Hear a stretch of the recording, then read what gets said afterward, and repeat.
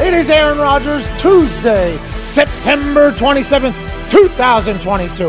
And this sports show starts right now. Football is concluded with week 3 of the NFL season after last night's Monday Night Football matchup of NFC East rivals where the Dallas Cowboys and Cooper Kush go on the road to New Jersey to take on the New York Giants and get a big-time win. There was some fuckery with some calls. There was some magic that was made. There was big-time punts. And week 3 continued to be a week that we go, this game's pretty boring. Yeah. This game's pretty boring. Yeah. But you know what that means about week 4? We got magic on the horizon. Starting on Thursday night with the white Bengal Cincinnati Bengals playing host for a week 4 Thursday night football matchup we'll watch on Amazon Prime. The Miami Dolphins and the electrifying Tyreek Hill, Tua, Jalen Waddle, McDaniel, and the boys will travel north to Cincinnati, Ohio. If you do recall, Thursday night football in Cincinnati.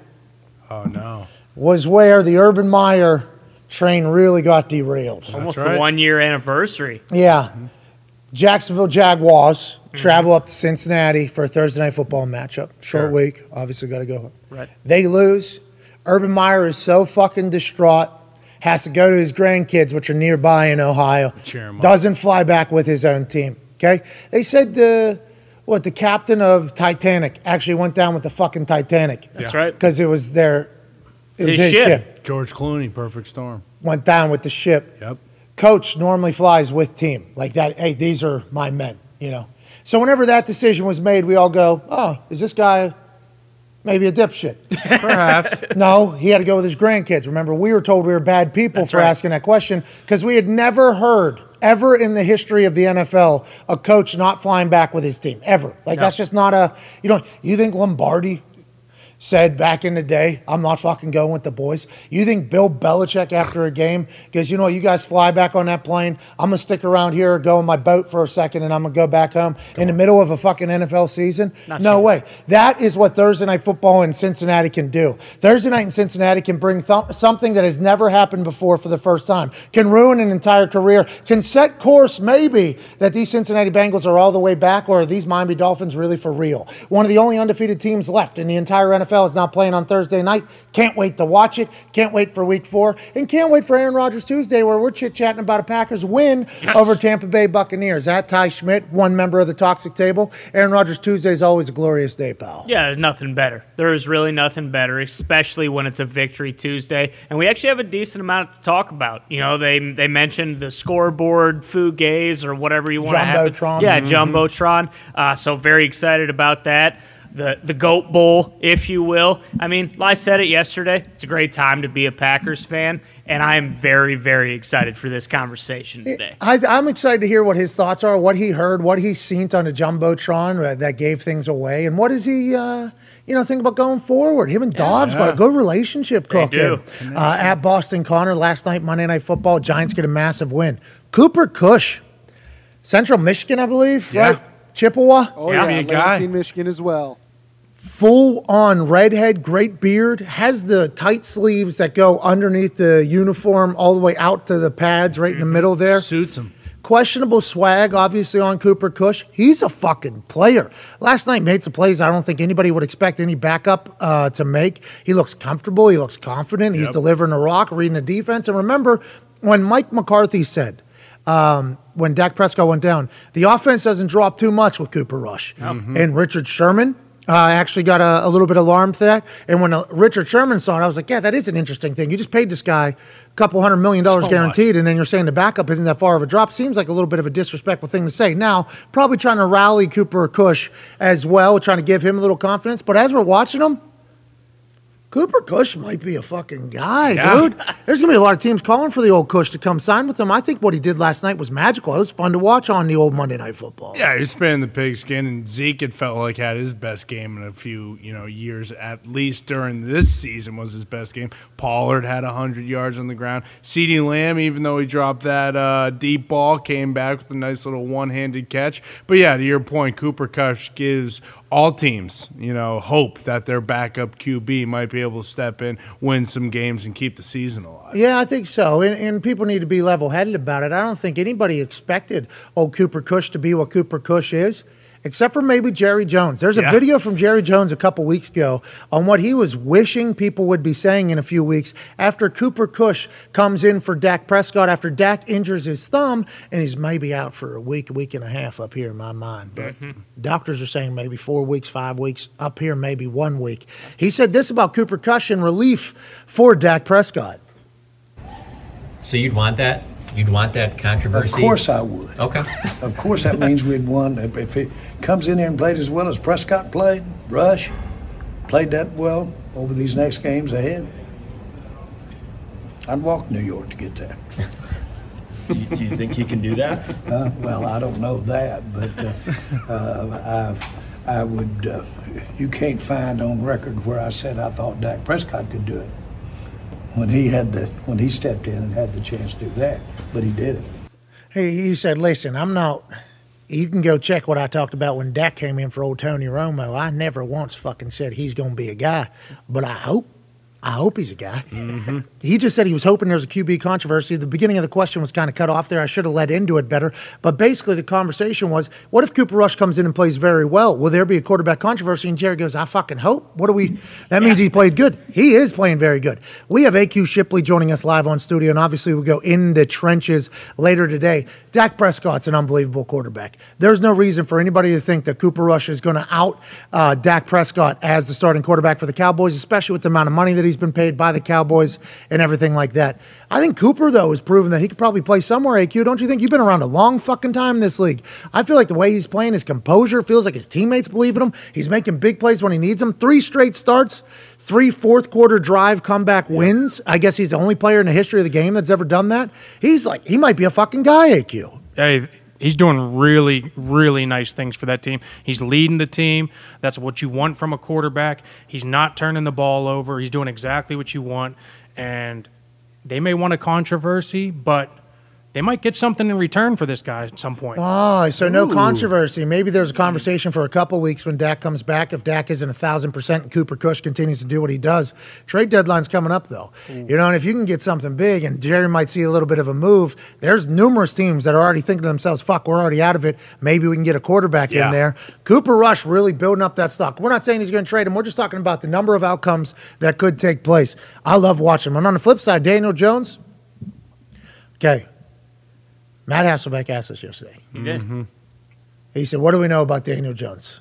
And first answer we gave, always going to hit the over rushing yards. Yep, for sure. He rushed for like 70-some yards last night. Yeah, his easy. over-under for quarterback rush yards was at like 58 or something like that because the books have kind of got onto what we've gotten onto. He will run. He will gain yards. Now, everybody remembers him tripping and falling on his face in the middle of the open field. That's going to happen when you're so goddamn fast, okay? That's right. Us normal humans would never understand what it's like to run that fast because Daniel Jones is flying, okay? Gazelle. Sometimes your heart and brain moving a little bit faster and your legs are able to keep up with you, fall right on your face on national television. Nonetheless, still running very fast out in the middle of nowhere. He does that a lot.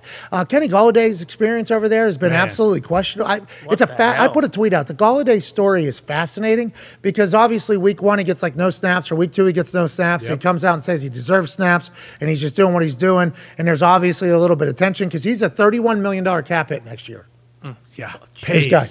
$31 million cap hit. That's more than, I think, like 20 of the quarterbacks or 21 of the quarterbacks next year or 24 of the quarterbacks. I forget the exact number, but nonetheless, the contract he got from the previous regime is absurd. So everybody assume whenever the new regime comes in, they see bad contracts, they're going to want to do away with that because everybody can be a cap casualty, especially if you weren't brought in by the previous GM.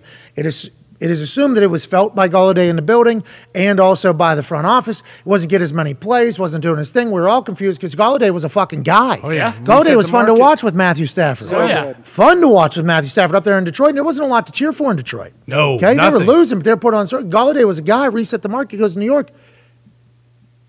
He fucking stinks. Yeah. He is terrible. I put a tweet out that the Galladay story is fascinating. Giants fans come flying in. What's fascinating about a guy fucking robbing an organization? That's true. What is fascinating about a guy that has completely screwed over an entire team and will be doing so for the next few years? Now, business is business. I'm happy Golladay got his money. Players, the owners have enough money, okay? I understand that it's not great for the team setup for him to get paid as much as he's paid. I'm happy Galladay's made money. I assume Golladay didn't always have money. So I'm happy that Golladay has become a success story for he and his family. But goddamn, you can't bitch about how much you're on the field and how much you're getting the ball and what's being happening behind closed doors. And then you get a massive play on Monday Night Football that appears that you need it and you got it and you actually, and then drop it and then have no emotion. Yeah. No emotion. I thought he was going to slam his helmet on his side. I was like, oh, he's going to slam the helmet here. Little Ken Dorsey freak out. This guy cares. Set it down, turned around casually, walked away. It was like, maybe he wants them to get rid of him. Maybe he's not that worried about dropping it because of how he feels behind the scenes. But that shit's wild to me, AQ. And that's the type of thing that can really, in a locker room, cause a little dysfunction. And Dabo doesn't want that at all with the new culture he's trying to build, I assume. No, it's crazy. It's absolutely crazy to see. He was a productive player for some time. 1,000 yards. So good. And now he's not getting any burn on the field. And when he does, he fucking drops that one yesterday. That's a big play. Third down. Yep. And it was Fourth unfortunate quarter. that he did make a big play that was negated by a bad pass interference call that didn't even count. Oh, yeah, Sterling That was Shepard. the biggest play of his day. Yeah, Sterling Shepard with the little get out of the way. That was Yep. kind of bullshit there. Yeah, for sure. It is just fascinating. The Golladay experience with the Giants has been very fascinating. And we don't pay attention close enough because the Giants fucking stink. Yeah, They do. Okay? Two of We them. understand you're a big market. We appreciate that. Everybody in the big market talks about the big market teams. We're lucky enough not to have to. If you stink, we don't have to talk about you. That's right. Giants would probably be a cool team to talk about since we've been a show, never been a fucking team. No. So it would be cool to kind of dive into the Giants' history and tradition and fan base.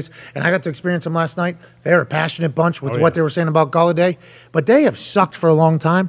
I feel like Wink and Dable are going to be able to bring them back to prominence, but it's very apparent it's going to take some time to figure it out, you know? And very apparent that, see, that's what I don't understand is like Daniel Jones doesn't stink, but he's clearly like, he's not going to get another contract with the Giants. He's not the guy moving forward. It's just as simple as that. You can tell when you watch, like, could he be a pretty formidable backup for some other team? Absolutely. Like, he's definitely good enough to do that. But you play in that market, he's just not the guy. Like, if Cooper Cush would have been playing for the Giants last night, I think they win that game. Giants Absolutely. win. It's hard not to say that. Yeah, it is. And then with, like, Golladay, you know, it's so blatantly obvious that he's checked out. Like, it's not like, you know, in 2 weeks from now, a switch is all of a sudden going to flip and he's going to be the guy he was in Detroit. Like, He's done. He doesn't give a fuck anymore. And nobody's going to pick up that contract. No. So he's stuck. So you got to figure that out. That's almost one of those things that Dable and Douglas and them over there, you look at that contract, you're not able to get out of it. You're not going to be able to trade anybody for this. Can't restructure. So you either just take it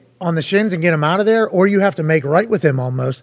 And that's a weird thing to say, but it is kind of like the bed that has been made for them in the previous regime. It's wild. I mean, it is absolutely wild to watch Daniel Jones continue to just be mediocre. Like that's seriously. That's where he's been. He's literally somewhere in the middle. He has some days, and most of them are just mediocre at best. And you rely more on his running anymore than his passing, and you just can't do that. Yeah, I mean, also he's had what 4 OCs in 5 years, 3 OCs in 5 years. Like, and they talked about it last night. He's had the most pressures in every single year that he's played for the Giants. I mean, obviously the last regime they put a boatload of money into a guy who fucking stinks at wide receiver. He's got a second-year left tackle, a first-year right tackle. Like, I do, obviously don't think Daniel Jones is going to lead a team on his own and win because of him, as Dan Orlovsky says. But I don't think he's really had a good chance either. It's not like Sterling Shepard's their best receiver, and he gets hurt every single year. Like, it's tough. If you're in the Daniel Jones camp, there's a lot of things you could say.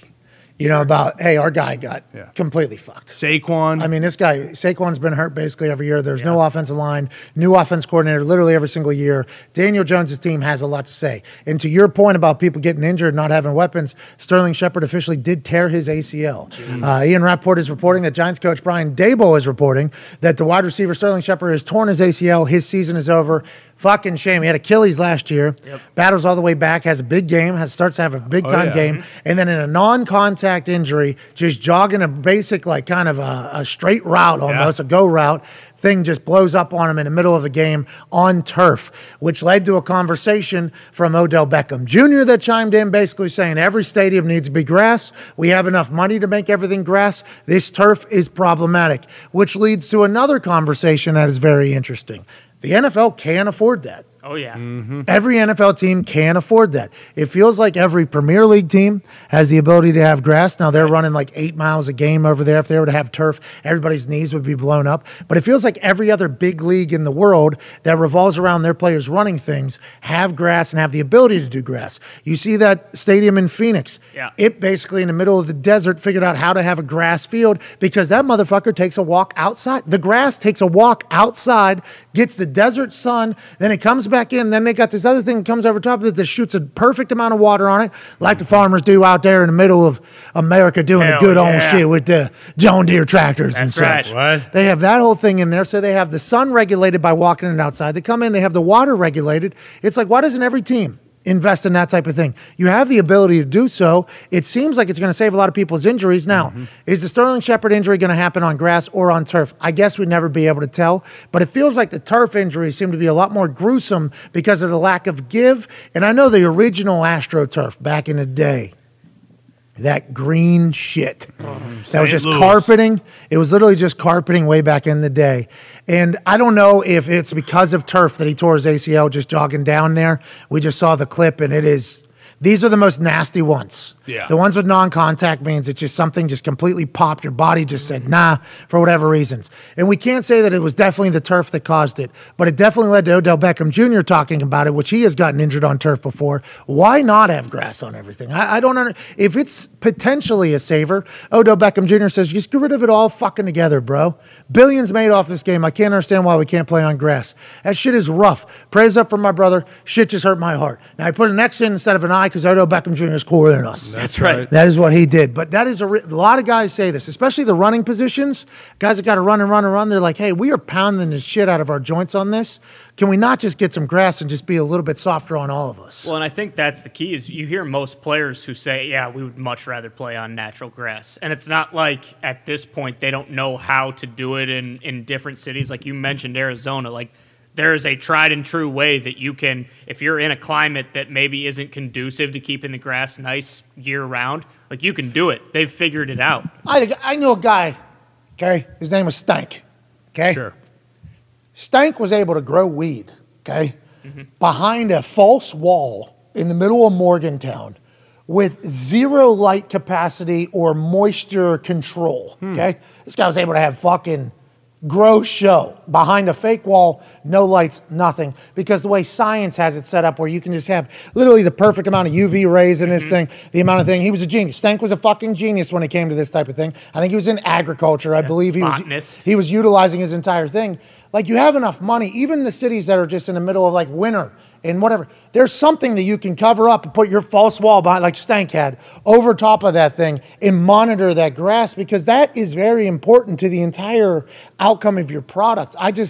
For me, I love turf because I kicked on turf. Yeah. In turf, there's always a perfect ball, always set up there. So grass isn't fucking with you. You knew exactly what you were going to get from my position. But it seems like all the guys that are making a lot of money in the league and, generating a lot of the capital for the NFL are all like, hey, we all believe that we should be able to run without being sore every single goddamn day in our knees. Hey, Q, you're a big body. Obviously, you played in the NFL a long time. Big guys don't mind if it's turf or grass, do they? It's more of a skill position thing, or is it big guys as well, and I'm just kind of being a sizeist here for you? Yeah, you're complete sizeist. I mean, this is okay. Big guys hate it. More than anything. Hate the turf? Hate the turf. Okay. More than anything, it does. It makes your body sore. It's like running on a basketball court or concrete. It is definitely a harder surface than grass.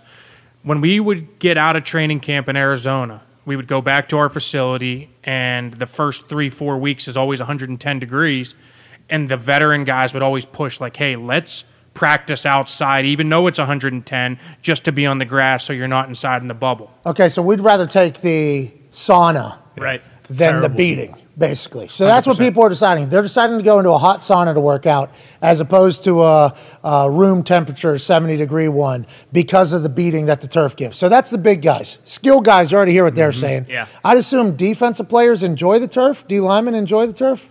I think, period. I think it's universal. I don't think anybody enjoys it. I really don't.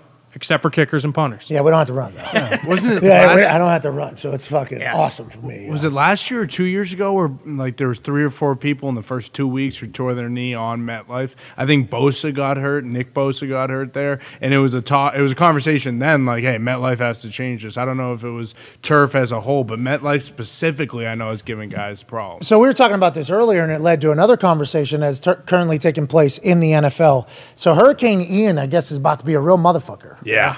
Okay, the Tampa Bay Buccaneers have already evacuated Tampa. They're training in Miami currently because Hurricane Ian is coming up through the west side of Florida and then about to go across the top of Florida, it seems like, into the Carolinas. Right into the Carolinas. Yeah. College game day this weekend. Right, Aren't you? Right into there, you know. Hope everything's okay. Hope everybody's safe. Obviously, this is no fun at all. I don't know hurricanes at all. I'm from Pittsburgh, went to West Virginia, I live in Indiana. I go to Florida, it rains. I think it's a hurricane. They say, oh, this ain't a hurricane. And they're right. I've never been a part of an actual hurricane. Sounds like a hurricane is just when the sea and the sky say, fuck you, right? Mm-hmm. And there's no control in that at all. I think it's pretty inconsistent. I think they're not 100% sure where it's going to go. Tampa evacuating makes me seem like the people in Tampa who probably understand hurricanes a little bit thought that they were probably going to get fucked by this, so they evacuate. Now, the game this weekend that they have was supposed to be in Tampa Bay. They are now looking for other venues. It was reported, I believe, by Pelissero, the Arrow, that maybe Minnesota would be a place because Minnesota's playing in England against the New Orleans Saints, so their stadium is vacant. They also talked about maybe other Midwestern teams that have an away game that their stadium will be open.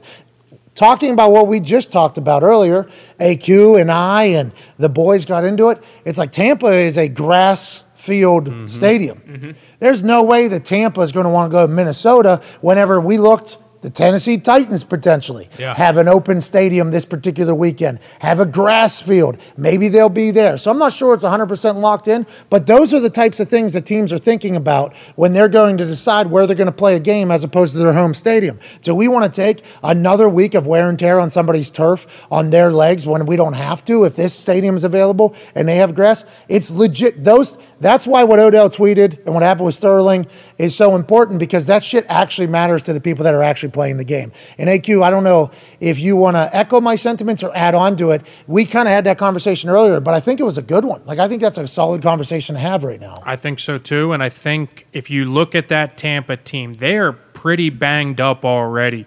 Not to mention they have a 45-year-old quarterback that probably doesn't enjoy running around on turf either. So that would be pretty good pull too, I think. Yeah. Probably. I'd say. It's pliable though. He can move around pretty well. No, but I think what happened to Sterling Shepard last night is terrible. We are all, hey, Godspeed to Sterling Shepard, okay? Godspeed to Sterling Shepard. Hope you get back. That's tough after an Achilles. That's a tough double whammy mentally. Hey, come on, man. We hope you're all right. It's going to suck. We hope you're okay. But it leads to a conversation that happens on a regular basis, then it kind of disappears because there's a lot more spectacular things to talk about. Let's just get grass in these stadiums and let's maintain them, because the shitty grass fields are fucking terrible too, because the shitty grass fields become the excuse for teams not to get grass fields, because they go, oh, you want to have what Pittsburgh had for a long time where they're just spray painting fucking dirt basically. Chicago was a shit show for a long time. Washington. No, there should be a standard. Like I assume the Premier League has, because soccer ball rolling on the field has to be it. There should be a standard for what the goddamn grass is. If we're not going to get a dome everywhere, which I'm a big proponent of. Sure. Well, put a roof over everything. They're doing it in Chicago. Yeah, they are. Sorry, being talked about. They have no Mayor chance. Lightfoot said we're putting a fucking dome over this thing. He sucks. And I said, hey, Mayor, I don't know about everything else you do, but I'll tell you what, I'm a fan of that move. Yeah, on board. All right, I don't know about any of your other policies or how you've handled yourself. Seems like everybody does not like you. Seems like both parties are done with you at this point. But if you want to put a dome over the Chicago field, I'm with it. Okay, I am absolutely with it, because I'm a kicker and I'm a punter, and I love that type of thing. But I do understand, the snow falling in Lambeau is just nothing better. Do you like retractable at least? Yeah, I like retractable roof. I like the option. But if if we don't have to deal with 55-mile-an-hour winds, like, I'm okay with that as well. It's terrible for the game. New England Buffalo last year, Yeah. Buffalo finally has their team to go against this New England team. And because it's fucking 75-mile-an-hour winds, we get 7 pass attempts from Josh Allen. Like, it's a primetime game, too. Awesome. I get it. Hey, that's awesome. Yeah, it is awesome. But you know why they're changing rules? Because it's not awesome. Nobody likes watching it. They actually like offense. They like the ball thrown around. They like that whole thing. Put a dome over everything. Let the kickers and punters be happy. I'm only saying that as a former punter. So people that are going to be like, oh, you're soft. Yeah, okay, I am directly as a punter. But the grass field, have a fucking standard. Have to be a certain length. Have it be a whole thing. They could do that. And I assume there's some stank motherfucker out there that could probably build a whole thing for them. The technology that they're using on these farms nowadays. Yeah, it's unbelievable. With the seeding and the watering and the UV, like everything they have, that'd be something I assume some fucking farmer genius, hillbilly, brilliant connoisseur of fucking growing stuff could figure out for the NFL. We showed it was from England, I think. That it was all underground. It had like all the hydro stuff. Yes, Tottenham took care of it all. Yeah, the new stadium. Yeah, the field. And if they had a concert, that fucking grass would go down, and then the concert thing would go up, and then the lighting would still be on the grass, so it's still getting UV rays and water and everything. That's what I'm talking about. Like, and there has to be a way to put like I don't want to say bounce to it. But if you put that grass on something that has a little bit of give, you're probably going to get an even better brand of football. Like, honestly, don't you think you'd probably get an even better brand of football? 100%. I think everybody loves grass, and I think Vegas even copied Arizona. I think they're doing the same thing with the tray that comes out. Yeah. It's thick enough. They're able to have the soil, the dirt, the grass. Everybody should be able to do it if you can keep grass alive in that fucking weather. We care about player safety, don't we? Player health. Goddamn right. Absolutely. Players Or of we the say game. we do. Yeah. Do we actually care or not? Huh? Tell us. You tell us, dude. Do you care about this thing? Yeah, you do, right? Changing helmets, wearing Guardians. Yeah, they're huge. How are they going to walk without these? How are they going to run routes without these? You can't. Huh? Let's take care of these too, huh, Raj?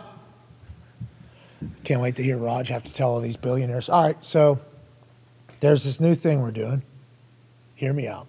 It's going to cost an extra $10 million a year for every single stadium. We're not doing it. Nope. Send it back. Oh, ask Mara. And Mara, by the way, your team stinks again. You guys started undefeated 2 games, then the whole thing stinks. You think he was happy to lose Sterling Shepard with how much money he's paying him? Mara, why don't you tell him that if we would have had grass, we don't do that. Is that cool? How about you, pal? Odell Beckham Jr., you like him getting hurt in the middle of the Super Bowl? You like that? Huh? Boom. You like that? I would like Roger Goodell to do that. Probably would never happen. Well, yeah, but they're going to London this weekend. Like, let's go to Tottenham. Let's find the information. Let's find the fucker that built that thing, and let's bring him to America, and let's have him put those retractable, fields, grass in every single stadium. Yeah, like, steal the blueprints. Yeah, steal the blueprints. Exactly. Steal the blueprints. Steal them. You're over there already. It's simple. Find the lad's house. Yeah. Show him the Flat, declaration. sorry. Find the lad's flat. There it is. Go right in there and steal the blueprints. Remember the Tea Party? How'd that end up for you, yeah. England? Just give us the blueprints or else we'll take it.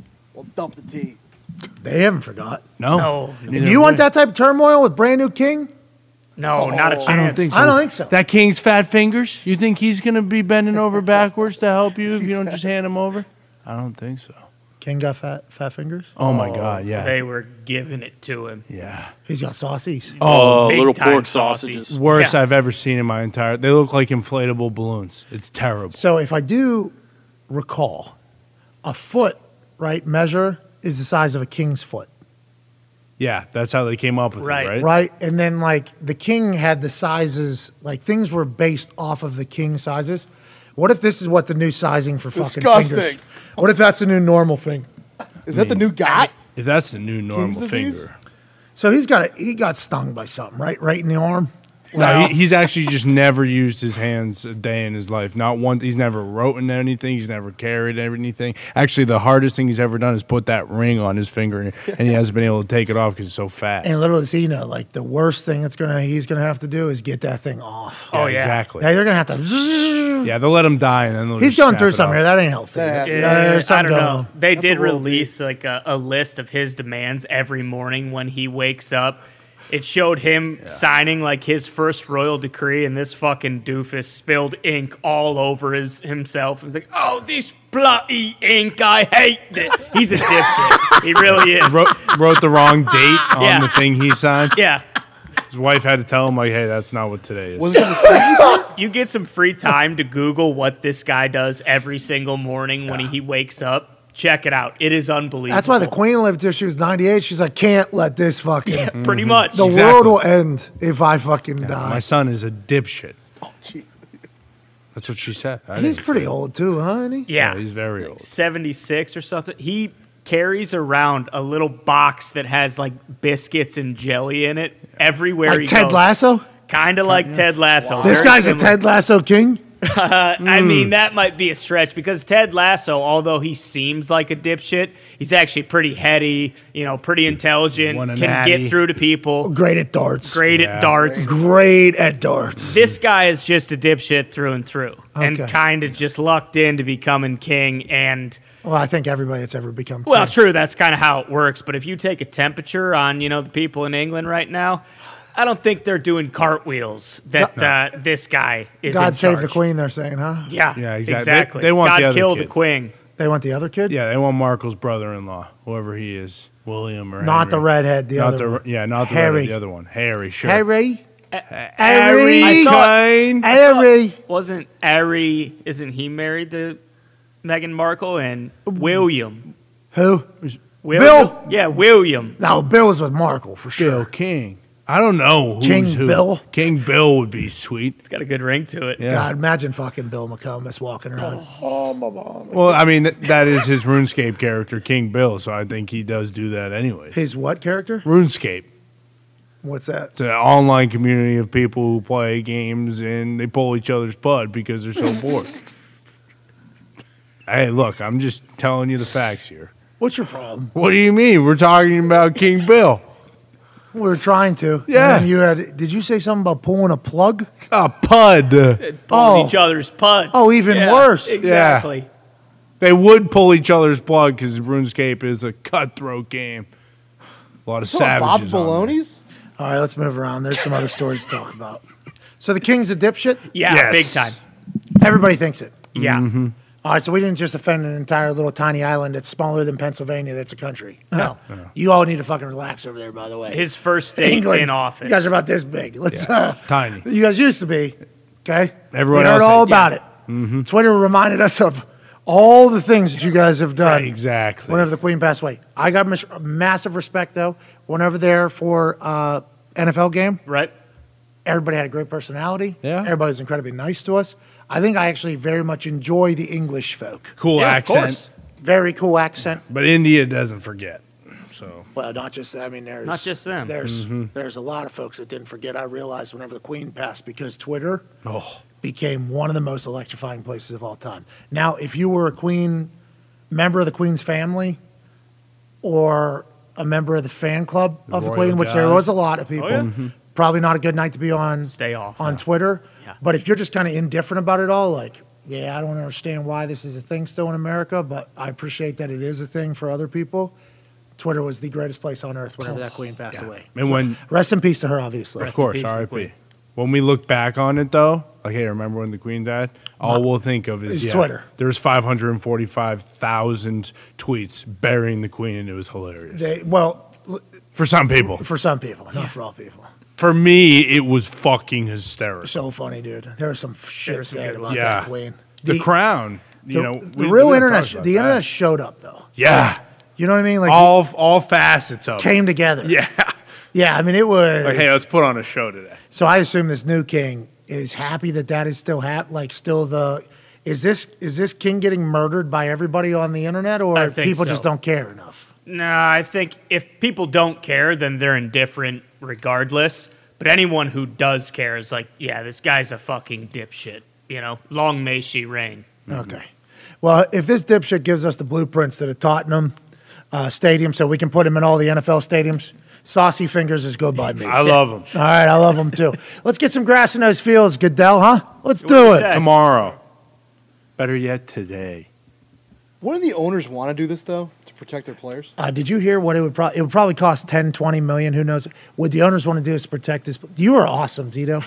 You're on. That's like one of the coolest. Zito, I love you, man. Good guy.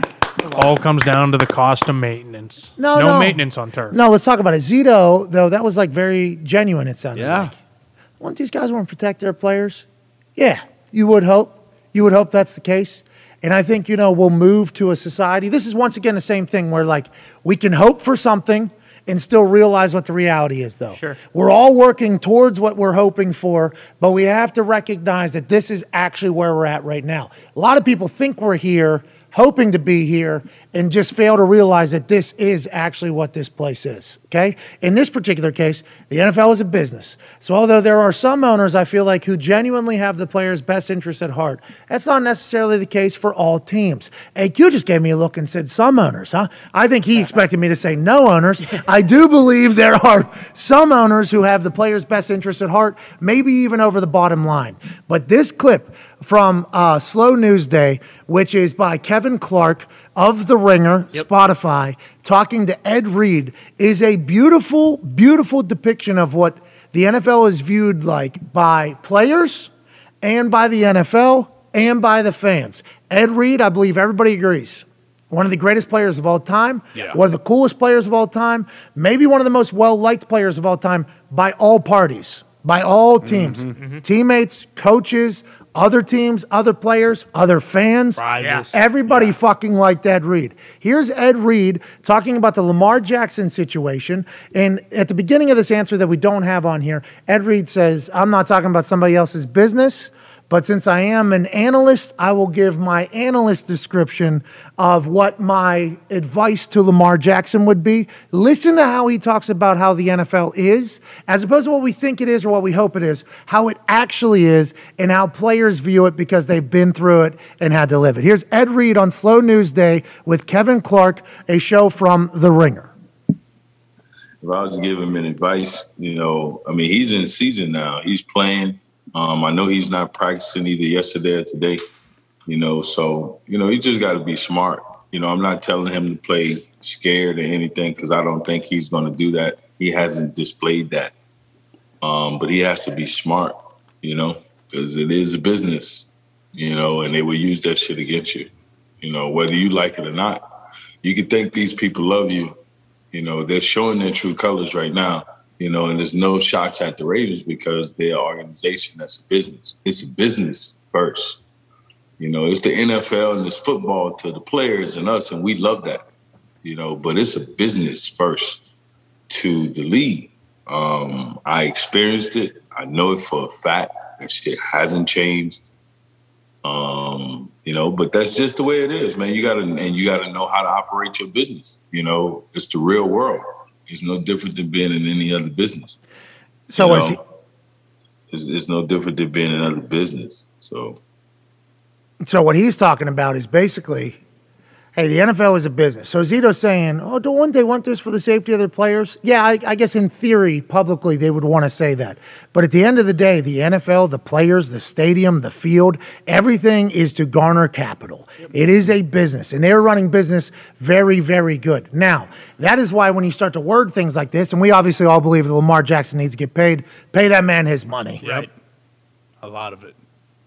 You're looking like assholes every week that goes by and how Lamar plays for not paying him his money. Even if it's not, how much you think he deserves, the Cleveland Browns just told you exactly what he thinks he deserves. Yeah. And that's how business is done.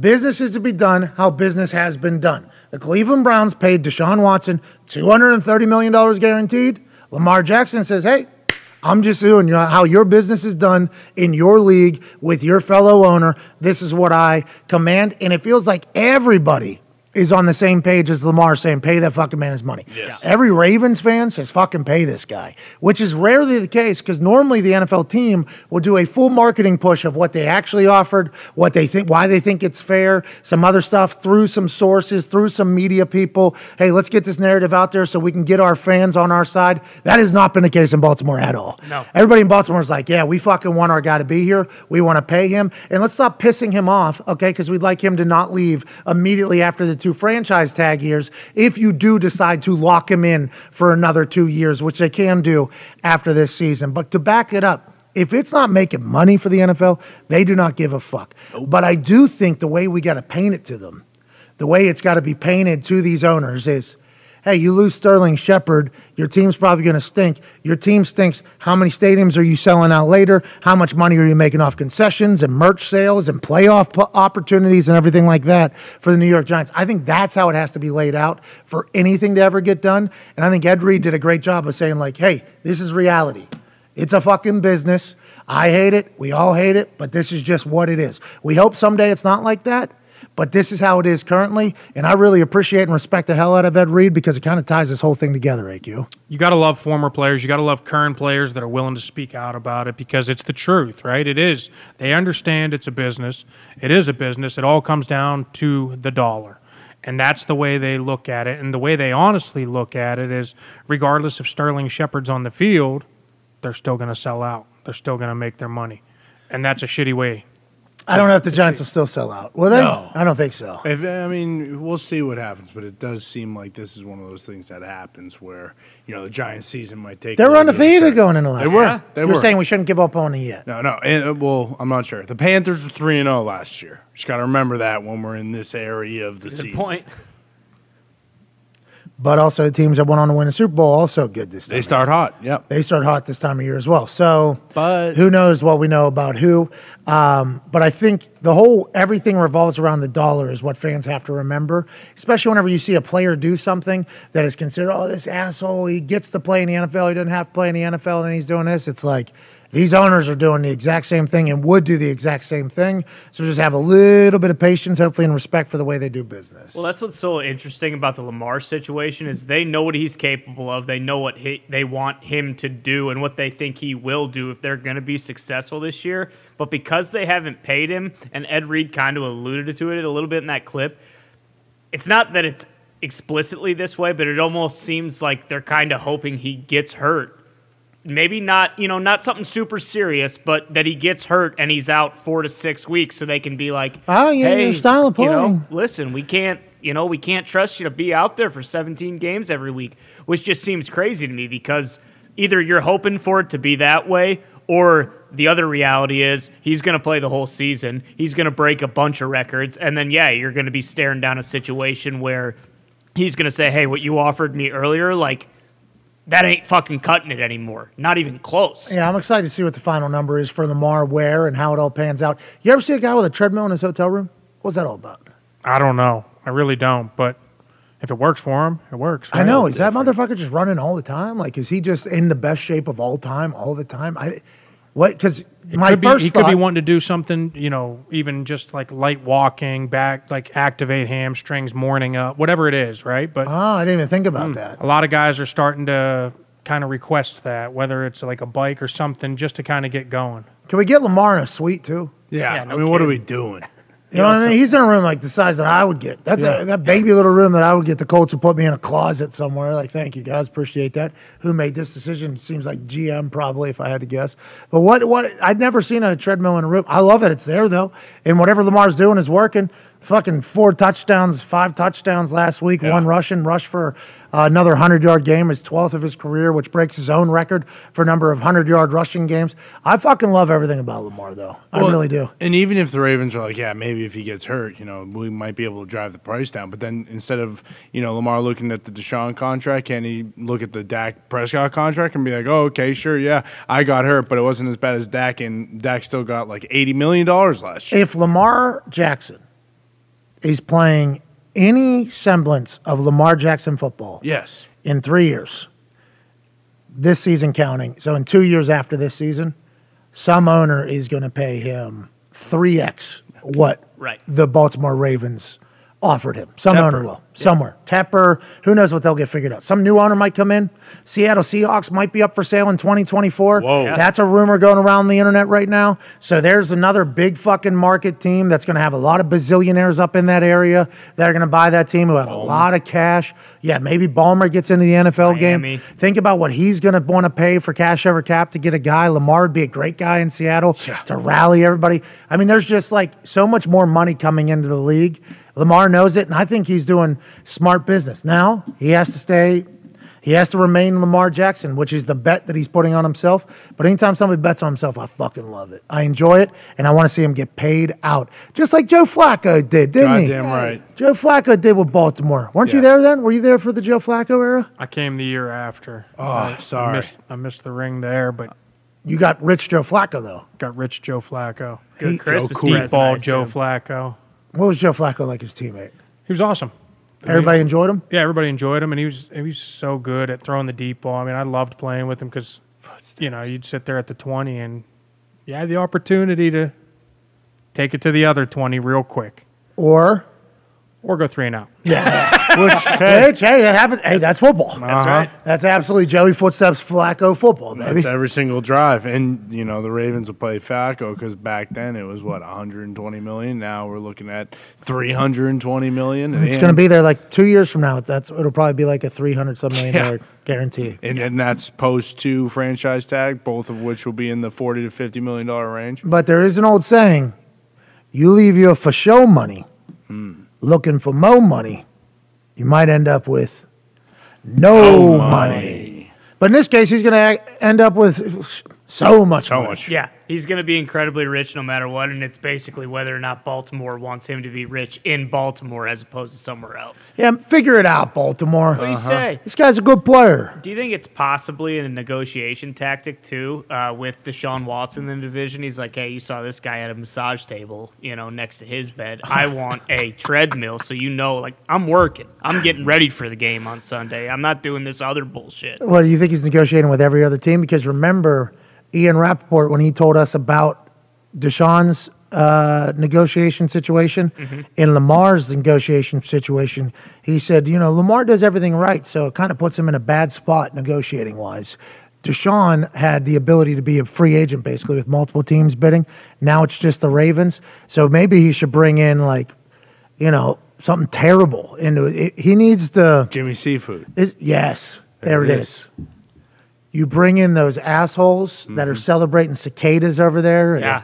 Maybe created COVID. We don't know. Has it come out? It hasn't been substantiated, but there's rumors. Has been Those fucking disapproved crab either. cakes. So good. So good. Crab cakes are so good. Yeah, they are. Steak is so Seafood good. platters. The vibes in that place, immaculate. Yeah. Lobster. They got a bakery downstairs where there's pies and shit. Unbelievable. So good. Unbelievable. Literally everything that comes out of that place is good except for COVID that they created there. Right. And cicadas. That's Yeah. right. That came out of there. That's Jimmy Seafood. And obviously the owners are who we thought they were. Yeah, right. they're kind of dirtbags. But do you think with the whole Lamar situation, Tyler Huntley playing so well every time he comes in has kind of hurt him almost? I don't know. Maybe we should just trade Lamar. Yeah, to There you go. Hey, hey, any both, team that needs him. just trade him. Yeah, trade him right here to Indianapolis. Yeah, he could trade him to Indianapolis, but then the tax would have to go up so we could pay him. You have an astronaut. Connor learned about the payment of the Lucas Oil Stadium here in town, and it is not something he has forgot about. No, never will either. Jim Irsay somehow made money building a new stadium.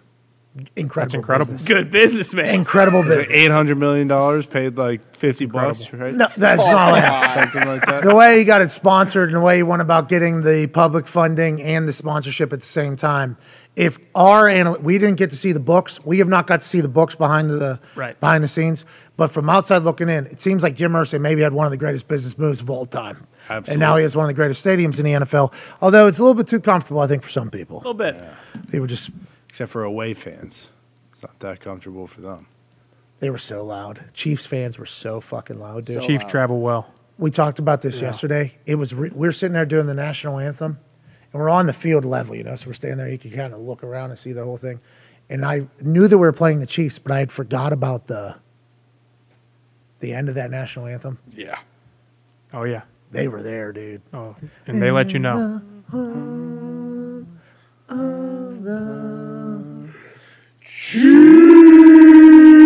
That fucking thing I think a lot of Colts fans are like, "Oh my God, we are not alone in here." It actually startled me. Me too. I didn't know what it was at first. I'm like, oh yeah, this is the Chiefs thing. I had the same exact thoughts, and I've been a part of it on the field at the Kingdom. It's awesome there. Awesome. Like the entire place doing it.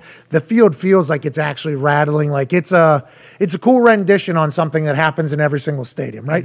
Didn't always be that way. It wasn't always the national anthem every game. You remember that? When we first got to the NFL, it wasn't every single game. It was only big games. Yeah. And then something happened, and obviously the national anthem became the storyline. Right. And then now everybody does the national anthem because I think everybody wants to make it a thing and a whole performance and the stadium. It's a part of the show almost now at this point. Who's singing it, how it's being sung. It happens everywhere. Normally, pretty standard, boring shit. Yeah. Big flag, singer good, okay. Singer bad, okay.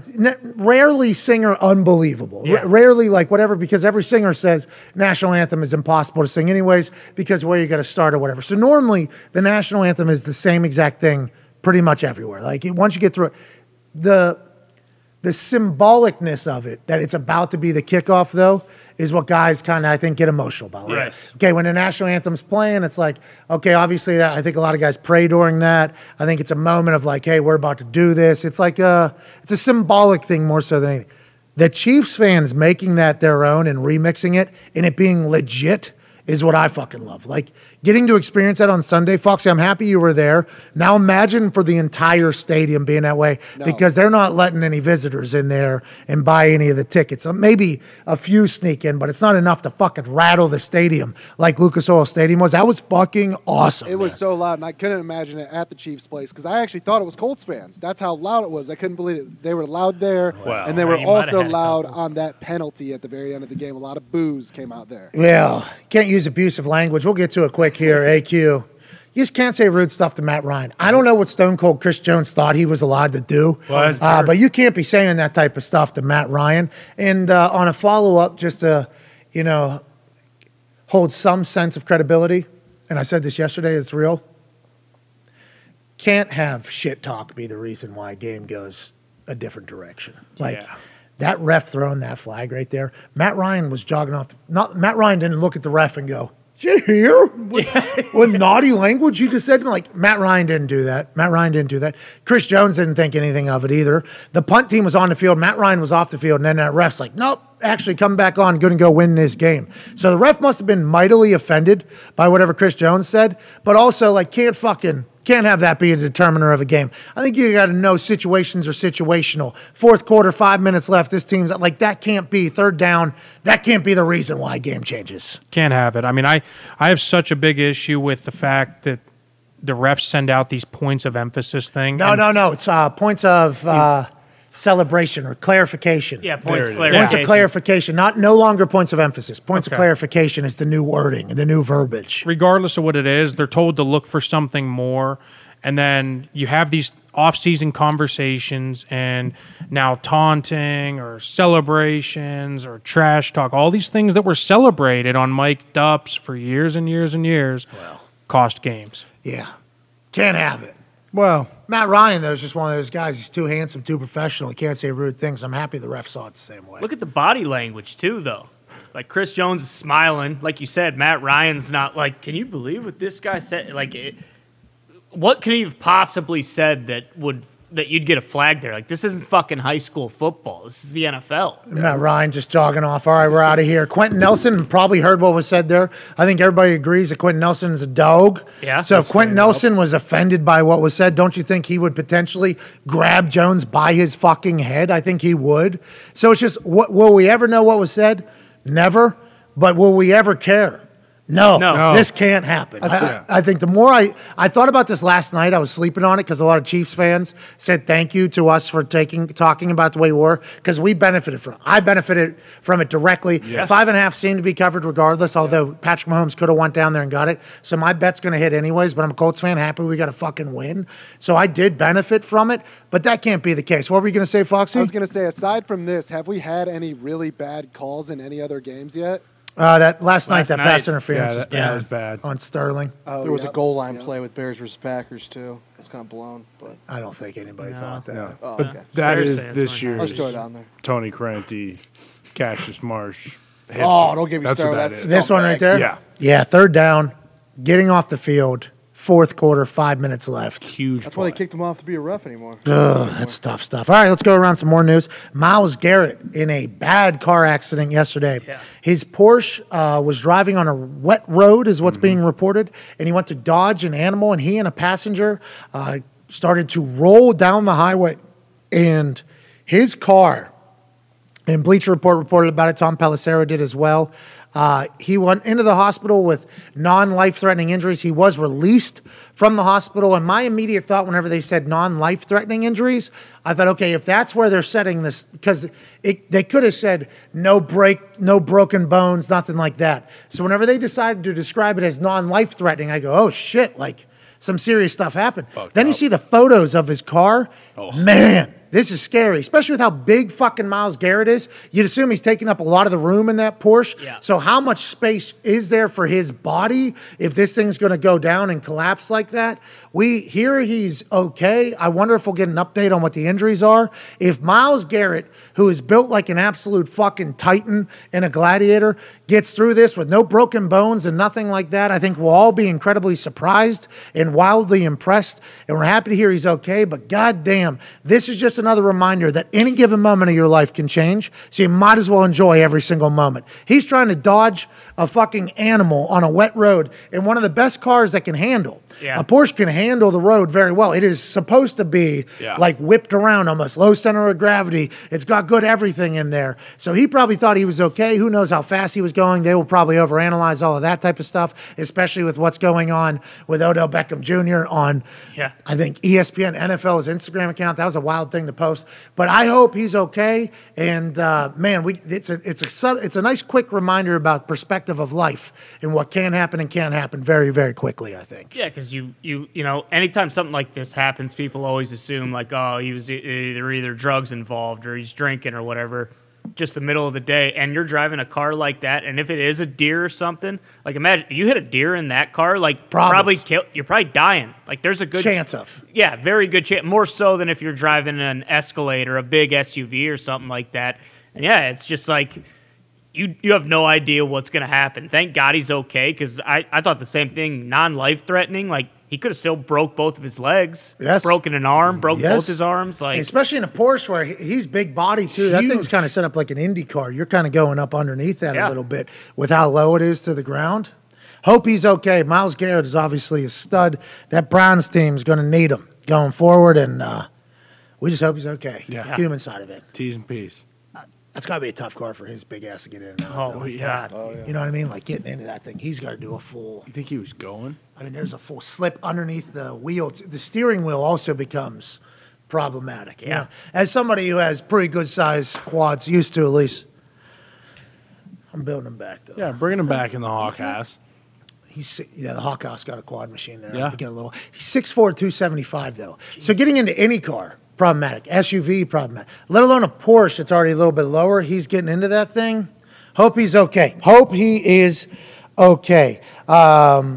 Joey Bosa has a significant groin injury and will be week to week. Left tackle Rashawn Slater expected to miss the rest of the season with a biceps tear. The Chargers conversation going into the season was, this is the year. Yeah, Super Bowl. This is the year for the Chargers. They get one more year in Staley's system. Herbert's going to be comfortable. He's continuing to grow. He got a chance to showcase who he was last year and in his rookie year. It didn't seem like they understood situational football. They lost a lot of close games. Last year, they don't make the playoffs again. At the end of the season, there's a situation that happens where they could potentially make the playoffs.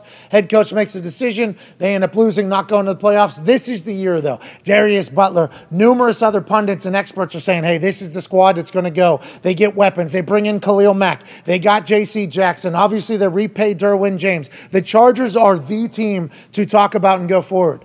Now, they're out everybody. Yep. They seem to be out everybody. Quarterback has fractured rib cartilage. They still had him drop back 80% of the time on Sunday. That was the highest percentage of any NFL team on Sunday, the guy with broken ribs. Matt Hasselbeck told us yesterday that when he had that, it is just a miserable pain. It's going to be tough. Now, he did get an injection. Who knows what that means? All-pro center Corey Linsley, knee injury, been out. All-pro left tackle now, out for the season. Number one wide receiver, Keenan Allen, strained hamstring. Who knows when he'll be back? Top pass rusher now, Joey Bosa, groin injury, week to week. They said it's pretty severe. Top cornerback not responding as expected from ankle surgery. That's J.C. Jackson, I believe. So whenever you look at that team, you could see why they maybe aren't living up to the hype that we put on them beforehand, because anytime somebody gets injured, especially at an important position, you can be fucked, let alone all of them. AQ, your thoughts on the Chargers? Yeah, listen, you can afford to lose one. You cannot afford to lose 5 Pro Bowl type players. I mean, that is too much talent not on your roster at one point, and they're all pretty significant injuries. You're losing guys for extended periods of time, starting the season 1 and 2. They have a long road to go. They do, and I'm worried about it because I love the goddamn Chargers. Oh, yeah, they're awesome. I love their fan base. I like their team. Yeah. I like Kyle Van Noy, obviously. We're big fans of his and everybody else that's coming. Austin Eckler, he unfollowed us. Yeah, what the fuck? What the hell? Is that why they're not giving him the ball? Because he unfollowed me? Yeah. I don't know. Could be. See if any gets any more bits from us on Twitch.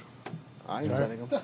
No, We're keeping our biddies to ourselves. That's right. No more subs. No more subs. No, I'm joking. Off there. But he did give a full injury report on his Twitch, and we had to talk about it. I wonder if that is why. Ooh. I wonder if that's why. Did we piss him off? Because We weren't overly negative about it. It was just like, this is kind of crazy. I mean, we were. I mean, if you were to be Austin Eckler, listen to us talk about it. Do you remember we were like, yeah, never seen this before. We'd assume that the team is not going to be happy about this, but we do enjoy it. Like, we tried our best to keep it positive, but it was fascinating what he was saying. And the conversation should be about how injured they are, but instead the conversation is going to be Chargers are letting down everybody yet again. Now, football is here. Week 3 of the NFL Sunday and Monday and Thursday slate is over. We have a lot of things to break down and digest, especially in this hour 2, where we'll be joined not only by the Toxic Table at Boston Connor and at Ty Schmidt. You boys look fantastic. Hey, You thanks. too, Pat. So do you. Oh, you're talking about a great. T-shirt? Yeah. Appreciate it. It's nice. It's a good shirt. Thank you. Thank you. Comfortable. Stylish. Hey, he got sent to the office. You know, I'm built like a spark plug, so most T-shirts not great.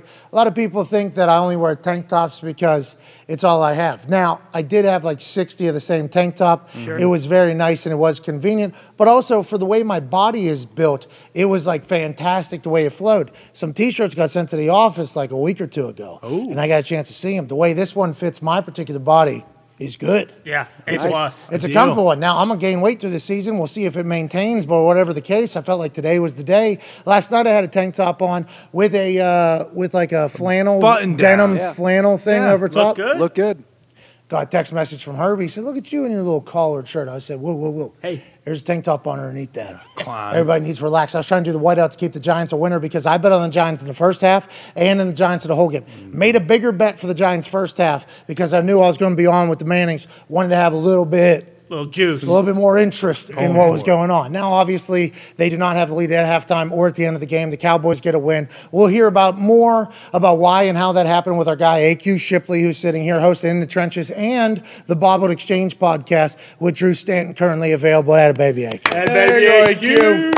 AQ Super Bowl champion, both as a coach and player, because he was a player coach, and that year they won a Super Bowl. That's right. Big deal. This guy's Jackie Moon Super Bowl champion. You get 2 rings for that? Did you I get should have. I felt like I should have. coach for one, player for the other? And it was about half the season for both because I got 9 games as a player. I think you have a gripe. Yeah. I think you have a gripe. yeah. You're a 2-time Super Bowl champion, one as a player, one as a coach in the same exact year. Joining us now from Manatee, Ohio, a man who joins us every single day, damn near. He's also a Super Bowl champion. He's a all-time leading tackler for one of the oldest franchises in the NFL, in the Green Bay Packers. Wow. He's a college football national champion, a Ryder Cup champion, and he's beat COVID a couple times. Damn. Ladies and gentlemen, the face of Ohio, AJ Hawk. Yeah. Hey. What's up? What's up, dude? What's going on? I know you're a T-shirt guy now. Is that full go, like all the time? They only sent us 2 of them. So I got this color and another color I'll never wear, which is white. You rarely see me in a white T-shirt. Can't do it. Don't want the nips to be out there. Also, the gut, in white is a little bit tough. The nips, yeah. Don't the nips show through in a white T-shirt? I don't know how anybody wears white T-shirts. People do, though, and I just assume that if I was to put it on, my nips would be out. So I can't wear the white, especially with the way my barrel body is built. It's basically forcing my nips onto my shirt. So, there's numerous things that go on in there. But I like this T-shirt. I appreciate you for noticing, AJ. Yeah, of course. It looks good. It looks like a nice, comfortable T-shirt. I understand. If you find a shirt that fits and you like, you want to get 1,000 of them. Yes. That's what I'm going to be trying to do to these ones. Look for this particular shirt to be worn for the next, year and a half or so. Here we go. In different colors. And then when the summer comes back around, we'll bring the tank top back. We'll figure it out as we go. Speaking of figuring out as we go, AJ, it seems like you have the NFL figured out. You had the Cowboys last night. They get a big win on the road on the weekend. I think you're like 11-6. I mean, that is fucking unbelievable, AJ. You should feel very good about where you're at right now. What did you know about that Cowboys team last night that was going to go into the Meadowlands in New York and beat Danny Dimes, Daboll, in the New York Giants squad that was already undefeated? How'd you know, AJ? What were your thoughts thoughts on him? What did you see?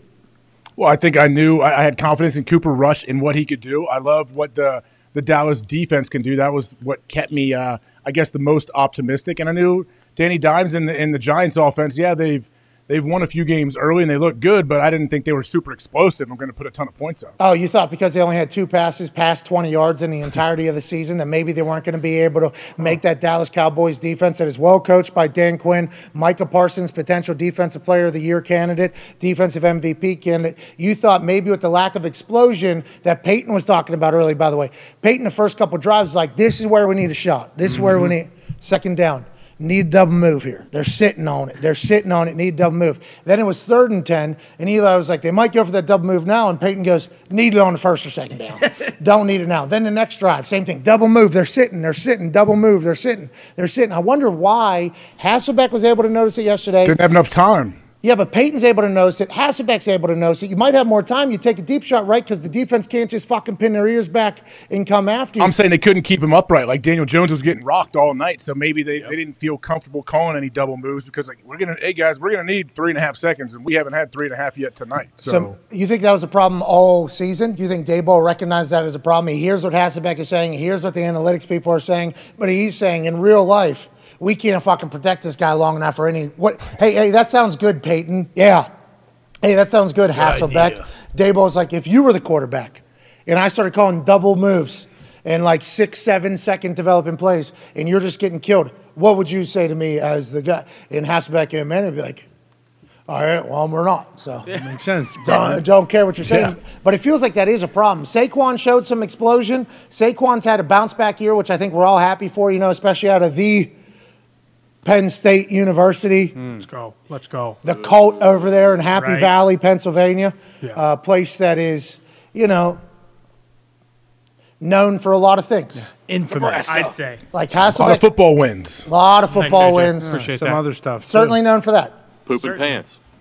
Certainly known for that. There's ski slopes out there somewhere. I don't know. You guys skiing over there? Is there? AJ's talking about. I think there's some skiing. Oh, you're talking about cocaine? Sandusky. No, nothing to do with drugs. No drugs. Actual hills. Oh. No, you're not. You know what you're talking about, AJ. Nonetheless, we know what potentially people think of when they think of Penn State. Right. And it used to be football program incredible. Then something happened that was very terrible, and you heard a lot of Penn State alums go, we didn't know. We didn't know. Good coach. A lot of that. There's a lot of that out of the Penn State folks, so it's kind of tough to take them serious for a while. Yeah. The Penn State people in our lives, very difficult to even have a conversation with because you'd be talking to them and you'd say, hey, you fucking dipshit, all right? Take your little sheep wool off your eyes and just look at the situation. And they couldn't do it. Nope. These Penn State cult members. Weren't we talking about Saquon? Let's get back. All right, let's get back. He went to Penn State. What are you trying to say? What are you trying to say? Trying to say Joe knew. Oh, and they all knew Joe knew. So it doesn't, Yikes. Anyway. He's out of here.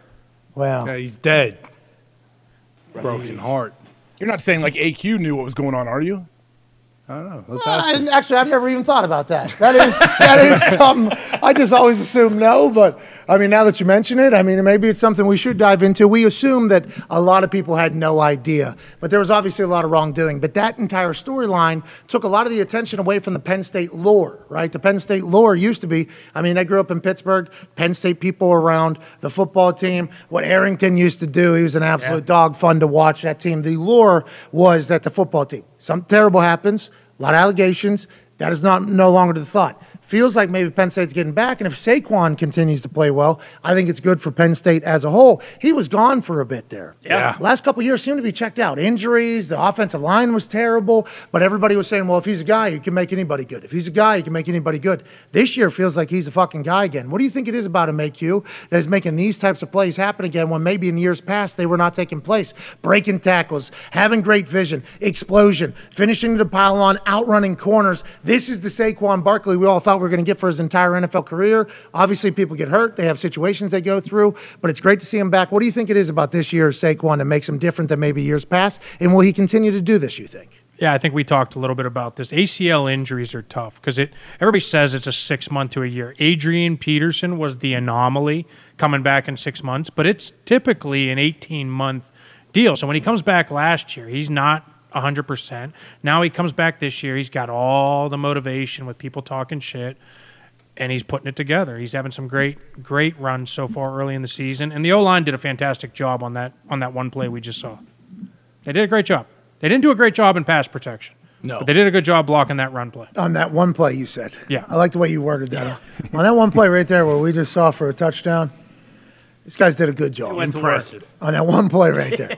How many plays, I wonder, the offense had last night? 40, 50 for the Giants, you think? What do you think normal? Just watch the flow of the game. What do you think? Yeah, it wasn't many. I mean, you're hoping for 65-ish. I think that's kind of the number you want to get to, and they were probably well below that. Yeah, they're below 60 for sure, 50-something. How about the Dolphins having 39 plays this weekend, getting a win? Still winning. It makes no sense. How about their defense being able to hold Josh Allen and the Bills to 17 points on 90 plays? 90 plays. What was it? 39? 40. Possession. No, 39 first downs. Oh, yeah. Oh, yeah. To like 15 or something. 39 first downs, 17. Really? That many? Yeah, I think so. We have the graphic. Fox is trying to find it right now in the system. How would you hold him to 17? Sorry, 31 first downs. 40 minutes of possession? Yeah. Yes, dude. 497 yards, bro. 1 punt for the Bills, 5 for the Dolphins. Now, I got a tweet from a Dolphins fan that was not happy about the things we talked about in this game. Are the Bills okay? Yes, the Bills are okay. That's what we talked about yesterday. Yeah. Tua, I guess it was a back. McDaniel came out and said that Tua was getting annoyed with everybody who was worried about his head when he was saying, hey, I have a back problem. Like, hey, this is where this is hurting, and everybody was worried about his head. So I guess something can happen with your spine where it causes some dizziness or what's that called? Equilibrium being off or whatever. So McDaniel came out and said that Tua was basically saying this, and the independent doctor was saying the same thing. So like we talked about yesterday, if they were to do some malpractice to get Tua back in there, week 3 of the NFL season, people are going to find out, and it's going to get loud. And McDaniel's career as a head coach is probably going to be much different than it was going because no players are going to trust this guy as a head coach if he's running a program that's forcing guys who are getting CT on a field to go back in the same fucking half and potentially getting 2 concussions in one game, which we all know is pretty catastrophic to the way the brain functions. So we heard from McDaniel that conversation happened and it was his back, so hopefully he'll be safer going forward.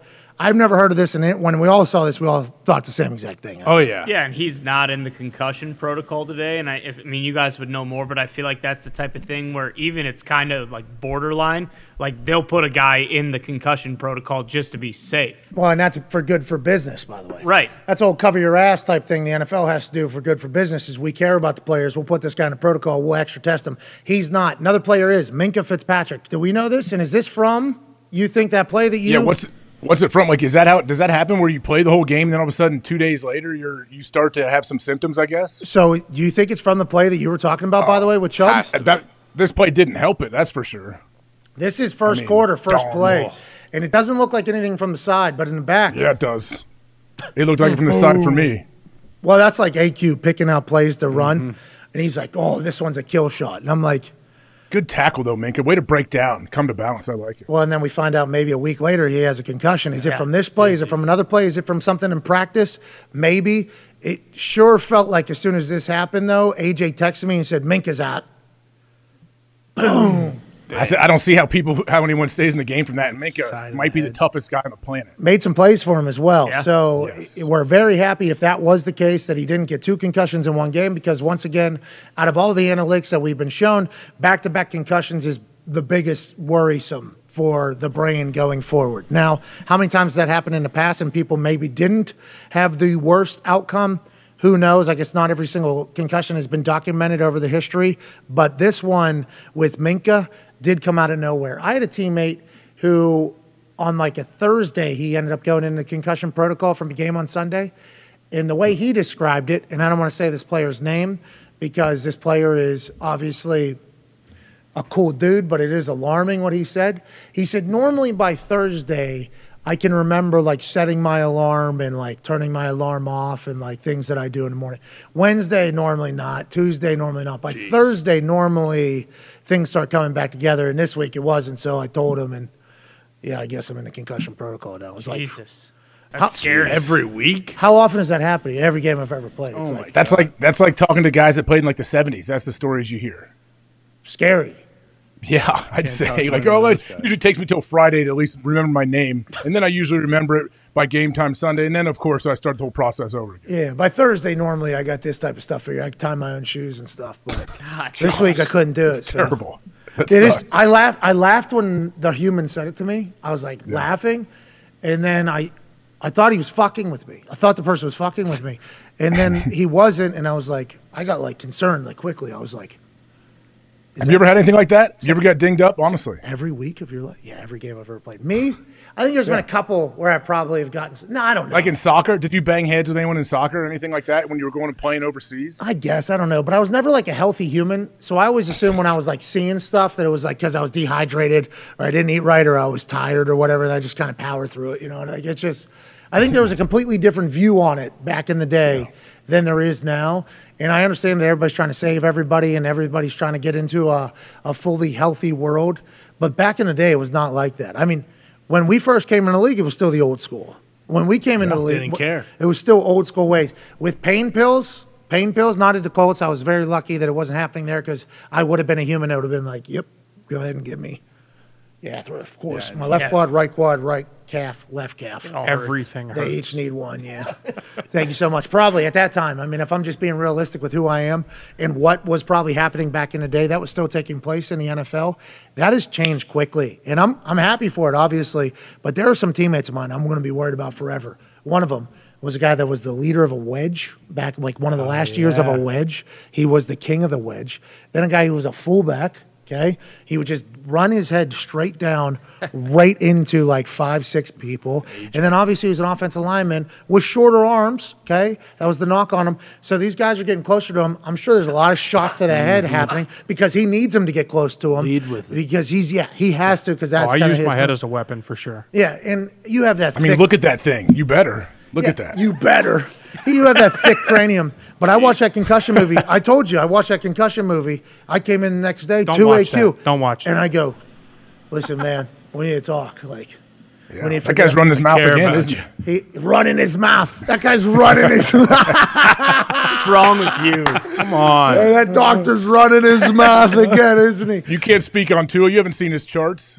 But he is coming out talking about Tua, how it was egregious or whatever, the whole process, and if anybody should care about it because tell the truth. But AQ, I remember coming up to you and being like, dude, I'm worried about you. And you're like, don't listen to that guy. It's not real. That's not real. That movie's not real. No, and I think a lot of people are hoping it wasn't real, but it is real. But I think brains and craniums are set up different. I don't think there is one, you know what I mean? And I think you've been saying everybody responds different. Every single person responds differently to any kind of head trauma. Like, yeah, you never know. There's no cookie cutter way about it. That's why the protocol is good. I think you should have the protocol. I agree with it 100%. But yeah, it's just hard to. I think it's something that's really hard to diagnose. Like, what's considered? Yeah, how is it? Do we need to sit this guy out, or is this just a normal run of the mill? Okay, he's fine. All right, now that Mink is in there, what does that mean? He's got to pass some tests for. Is he going to be back this week? Is he going to be out this week? Going in on a Tuesday, game on Thursday. What do you think, AQ? You've been in the league the most recent.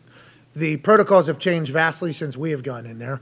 What does this normally mean when somebody goes into protocol as a coach or as a player? How are you viewing this? Symptoms are first, so they'll see if he's still sensitive to light, headaches, all the typical symptoms. And if he does not have any more of those, then it goes to the test. They give you like that impact test we all took, right? You do that early. Baseline test at the beginning. Baseline test, and if you get close to that baseline, you're back to normal, you're cleared, you're good to go. So it's all self-monitored at the beginning? Until the test. Until the baseline. To get to the baseline, it is, I feel good again, let me take the baseline test. So that we have no idea how long that could be, right? Kerry Collins, he came to the Colts the year Peyton got hurt, and he's supposed to be a starter. He was in a tree stand when they called him. He was retired in a fucking tree stand.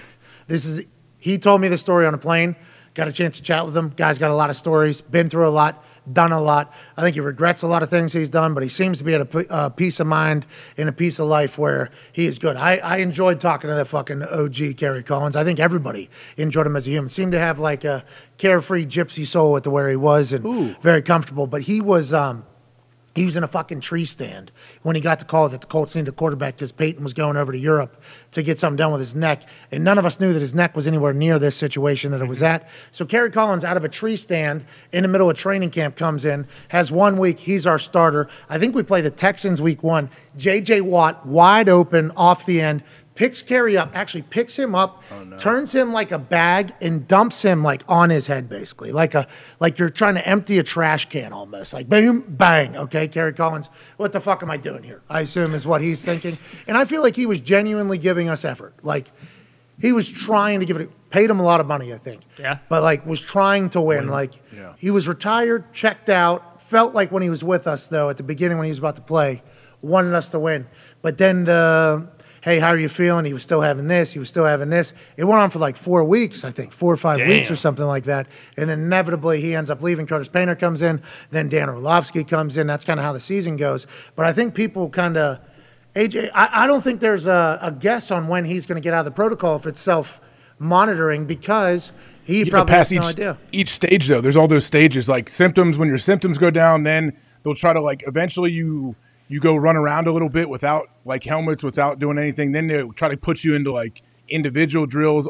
There's like all these steps I think you have to pass through the process. But I don't know. Yeah, you never know. Like you said, Kerry Collins might be 3-4 weeks. Some guys might be 3 days. Who knows? So let's pivot away from that for other big news that's going on. The Tampa Bay Buccaneers have evacuated their facility. They are now training down in Miami because of Hurricane Ian, who is supposed to be a fucking asshole. Okay.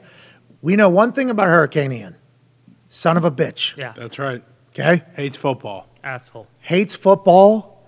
Hates people as a whole. Yeah, good times. Good times. Let's now, kill 'em. not as big as a piece of shit as One Niner. Sure. No. One Niner, biggest scumbag. Different tier. All time. Right. Yeah, that's like pedophile level. Dahmer. Yeah. That Fogel. type of stuff. Yeah. Fogel. That type Brett of stuff. Favre. Boom. Same category. I mean, hey, it pains me to have to say it, but that's where we're at That's right where now. we're at right Ted now. Bundy. That's what we're talking Maybe, about. yeah. Good. Rhymes with Schman Smusky. Another coach. Yeah. Boom. We are Don't you hop in. Penn State. We are Penn State. What was that guy's name you just said rhymed with? Schman Smusky. We are Penn State. Okay, so like, yeah, that's what One Niner was. Seems like Hurricane Ian, though, fucking real asshole. Yes. Okay. Its own lane. Everybody's doing everything. Oh, we don't know Jesus. what it's going to be. I know nothing about hurricanes. I'm not from the area. I've traveled to Florida. You get caught in a rainstorm. If you're from the north, you go, oh, it's a hurricane. And some local goes, no, this ain't. This will be going 5. It's afternoon fucking. Okay. All right. Whatever the case. I guess this one's a real problem. Tampa Bay has actually moved closer to where Hurricane Ian currently is because of where Hurricane Ian is projected to head, which is up the west coast of Florida, up across the top, I believe, of the Panhandle, then over to the Carolinas. That is what's being predicted at this moment. But talking to people who are hurricane-like experts, that could change at any given time. The Tampa Bay Buccaneers people, who would assume have a pretty smart fucking hurricane expert on their staff, says we need to get out of the way of this thing ahead of time. They go down to Miami to practice. Now their game this weekend, in which they are a home team, is going to have to be on the move, they're thinking. So Tom Pelissero reported that the NFL and the Tampa Bay Buccaneers are looking for a home for their game. The Minnesota Vikings are playing the New Orleans Saints in England this weekend, so maybe it's in the brand new Bank of America Stadium, I believe, in Minnesota, which is beautiful, or another stadium in the Midwest, which we chatted about earlier. The Tennessee Titans are not at home. The Titans are on the road. The Titans closer to Tampa Bay, even though it's still going to be a little bit of a haul, and it's a grass field like Tampa Bay Buccaneers are used to for their home game. Do you think that's something that's going to come up in the conversation? And how do you feel that this team will be able to manage all this bullshit distraction, AJ Hawk? I mean, it sucks for them, but honestly, it sometimes when you do that, it kind of dials you in. The team, they're together. Oh, this sucks. Look at these. Like, it doesn't suck. They're still going to practice with great facilities and whatever, but just messing up what your normal routine is, your normal flow. Maybe it'll jumpstart them. Maybe something, when you play an away game, hey, it's just us. All we have is our coaches and our players and trainers in the sideline, everyone else against us. Maybe it's something like that where they kind of bond together. Might be like a bowl week. I don't know. Do you know what they're doing with the families? Are the families traveling with them to Miami? Isn't everybody evacuating? Aren't they evacuating big areas of Florida? Yeah, and around there. I mean, if you heading to the right, and they're saying get out. I've seen like the clips of all the cars on the highway. Everybody's saying get out of there. Man. And they're telling you fly go right in there. Yeah, good luck. I don't want to make this about me, but I mean, why am I? What are we doing? What's going on? Flying into my week 4, my game day experience of flying into a fucking hurricane. It's like, All right, maybe some more. Love Clemson. Of course. Two top 10 matchups. That's awesome. But also, like, don't love flying to begin with. Is that game okay? Like, is that okay to go? No, there is so many games that are currently like on watch right now because of Hurricane Ian. I like the fact that the Buccaneers are getting ahead of it. The Buccaneers are like, hey, there's a chance that there's a bunch of college games in there, NFL games in there. There's a lot of games that are going to be affected. We should check on that for gambling wise, by the way. Probably a lot of unders in a lot of situations, even if the hurricane comes into a tropical storm and it isn't a full hurricane, which is people are predicting, 8 a.m. Saturday. I mean, the entire state of South Carolina. That is right where. Swallow. So let me just get up here. Tampa's Wednesday. It's getting hit. I believe Clemson's right here. Okay. Yeah. So pretty close to the eye. Well, it's kind of smack dab in the center, so maybe it'll be calm in the eye of the storm. Well, Yeah, you might get lucky. So it's 8 a.m. here. How fast is it? Slow? Oh, no. So that's 9 a.m.? That's when the show starts? So you'll be fine at 9. That'd be a cool atmosphere with all the rain in the background and the wind. Yeah, a lot of people will be out there. Listen, I fucking Ponchos, love... bring your poncho. Listen, if we're going, I hope these Clemson kids are going. They'll You know show what I mean? up. They'll show up. Oh, yeah. A lot of kids. You know how fun that'll be? Actually, they'll be sliding in the mud. It'll be awesome. Yeah, I don't think hurricanes are just like fun rainstorms, dude. I think it's very hurricanes are. windy. No, it's going to be a tropical storm. It's going to hopefully dissipate to a tropical storm. That's what everybody, I think, is hoping and banking on, and I think these people down here know it much better than us. But the Tampa Bay Buccaneers are leaving their fucking facility, so if they think it's going to be a tropical, what do they know that everybody else doesn't? What do they know? Who's their weather person? This is like the people that are still wearing masks. What do these fuckers know that I don't? Call Al Roker. Isn't he do this? I assume Al Roker's got a full take on this. Fuck Al Roker. Call Jim Cantor. Joe DiNardo. Well, Joe DiNardo's dead. Okay, rest in peace. You need a phone to heaven. Call his son. Or And his he is in daughter. heaven. Thank you. I'm happy nobody followed up. Joe DiNardo and Joe knew. Joe knew. Joe knew. What did he He's know? not the only Joe who Denny. knew. Denny. He had a 50-50 chance to get it right, Joe DiNardo, every time. Every time. Had 50 chance of right. Hold on. 50% You did chance. not hold Joe DiNardo in high regards in your side of Pittsburgh? How dare you? Oh, my God. DiNardo. Oh, my God. We are from vastly different parts of Pittsburgh, you and I. You guys didn't like Different Joe accents, DiNardo? Different. Oh, yeah, no, we didn't like Joe. Wow. Oh, Oh my God. Albie. What? Who was your weather person? Oh, I listened to Joe DiNardo, but he would always say, there's a 50% chance of rain. It fucking rained all the time in Pittsburgh. All So the he time. was right. He was never wrong. Boom. That's why we love Joe. Yeah. That's why we love Joe. That's all I had to know. It's unbelievable. I can't Anyways. believe it. Oh, I completely changed my opinion. This is their on Super Joe Bowl. DiNardo. dude, are you serious? Look at this fucking guy. What are you even talking with me? about? I mean, I'm just saying, look. I think you're with me now. From what I've heard, he never missed. You think Joe DiNardo, this guy ever missed? Love you, Joe. I mean, I didn't think so, but he keeps making Rest a in lot peace, of points. Joe. Is this guy a national celebrity? Was Fucking he? Pittsburgh celebrity. What are we talking about? This guy knew, okay? He said it's raining. Guess what? Put a fucking hood on, dude. Yeah. Okay, that's what Joe DiNardo did. I'm so Bundle sick Up, of you dude. right now. You This guy- cancel your golf plans all the time because it rains every fucking day. This 88-year-old right here, okay, lived his life serving the Pittsburgh community. Thank you. He didn't want to do it. He had to do it. He Putting was a coats. necessity for all the Inzers. On kids in the winter, you give them coats. Project Bundle Up. Boom. us know when Joe it's slippy DiNardo. outside. This is a That was tribute. good. Oh, My you dog guys, was nice. you guys, because Who you're built this golfing. Oh, sorry, you're golfing's getting offended. All right, Joe DiNardo just didn't want you to have a 7-iron with a lightning rod right through it like you're fucking Thomas Edison. Lives at stake. He looks like a nice guy. That Well, he guy, is when he's the greatest of all time. That's what I'm saying. He looks like a good guy. If Joe would have somehow lived, Looks like L. Ron Hubbard in that left picture. Easy. You when shut he's up. young. The photo Christ's on the sake. right, he looks like Easy. ice. Keep going, He's not AJ. allowed to Keep look going. Like somebody. do not let AQ, Keep going. get your little toxic brain into a place I don't where know Joe DiNardo. I didn't grow up in Pittsburgh. that's Joe what I'm saying. though. DiNardo. You are not allowed to I love say it. you're not It's allowed called. to. Did Joe hate the iPhone because it made weather people obsolete? Because we just look. Here we go. There's That's the what four- killed Oh, him, you can actually. read the Doppler like DiNardo, huh? Nobody can read the Doppler like DiNardo, pal. All right, do not get into a position where you think you can bury Joe DiNardo because of what I'm this not. golfing hillbilly just said about Joe DiNardo, okay? Hillbilly. Joe knew. All right? Fucking Joe knew. Both of them. Yeah, that's right. Back to you. All right.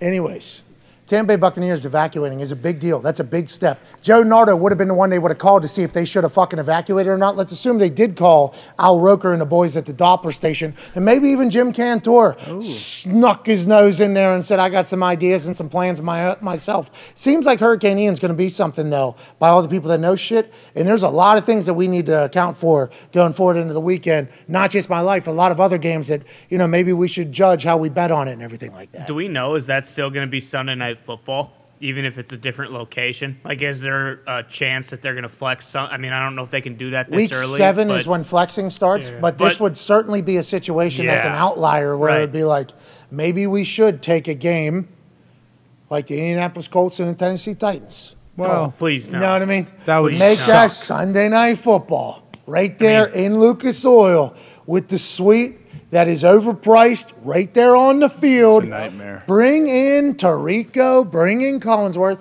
Maybe not that game, but another other game. Maybe this is a situation where they would decide to do it, or AQ, you don't think so? I think there's a chance. If there's ever a time where there's a chance, it's right now. Like, this is very different circumstances, but I don't see it happening. So let's talk about, you don't see it happening because it's going to be a tropical storm? No, I just don't think that they'll make the flex move before the 7-week rule. They ain't moving Brady out of prime time. Yeah. AJ, you think, and if they're playing in like a half-filled stadium even, it might be even better. It might be get even better access, might get better everything. It's kind of like a special occasion, almost like a bowl game's happening in Tennessee. Yeah. They can almost build up some graphics to make it a little bit like that if they wanted to. Up to you. Up to you guys. Thursday Night Football. Sunday Night Football on Thursday. That was an interesting start to the season. You guys knew you were going to have that. You couldn't just put on Thursday. Let's not ruin the graphics. I get it. But for me, we're just banking on this thing becoming a tropical storm. That's kind of what people are betting on. They're like, it's going to be a hurricane or it's going to be a tropical storm. I don't know enough about weather. Do you? No, I don't know anything about weather, but I guess you got to prepare for it to be a terrible hurricane, and then hopefully it just, it falls off. It sounds like some people down there are preparing for it to not be a hurricane. Yeah, at all. They're like, this is.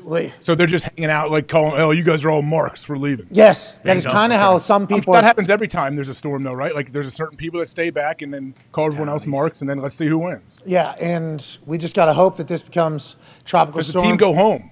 Also, it could affect them long term. Like I would say, let's say they play a game Sunday, that it gets moved somewhere in the Midwest. Do they get to fly home right afterwards? Because that sucks if they're going to stay a few more days wherever they are. Well, if they're in Nashville, what a time. They'll get on those little pedal bars. Yeah. Well, it should be gone from Florida by the time the game kicks off because it's Saturday. It's up by South what Carolina. damage does it do, though? You got to think about all that type of follow-up there. Right on the bay, too, for Tampa, literally Tampa Bay. Yeah, the water's right there. It could affect their living situations long-term as well. Feasibly.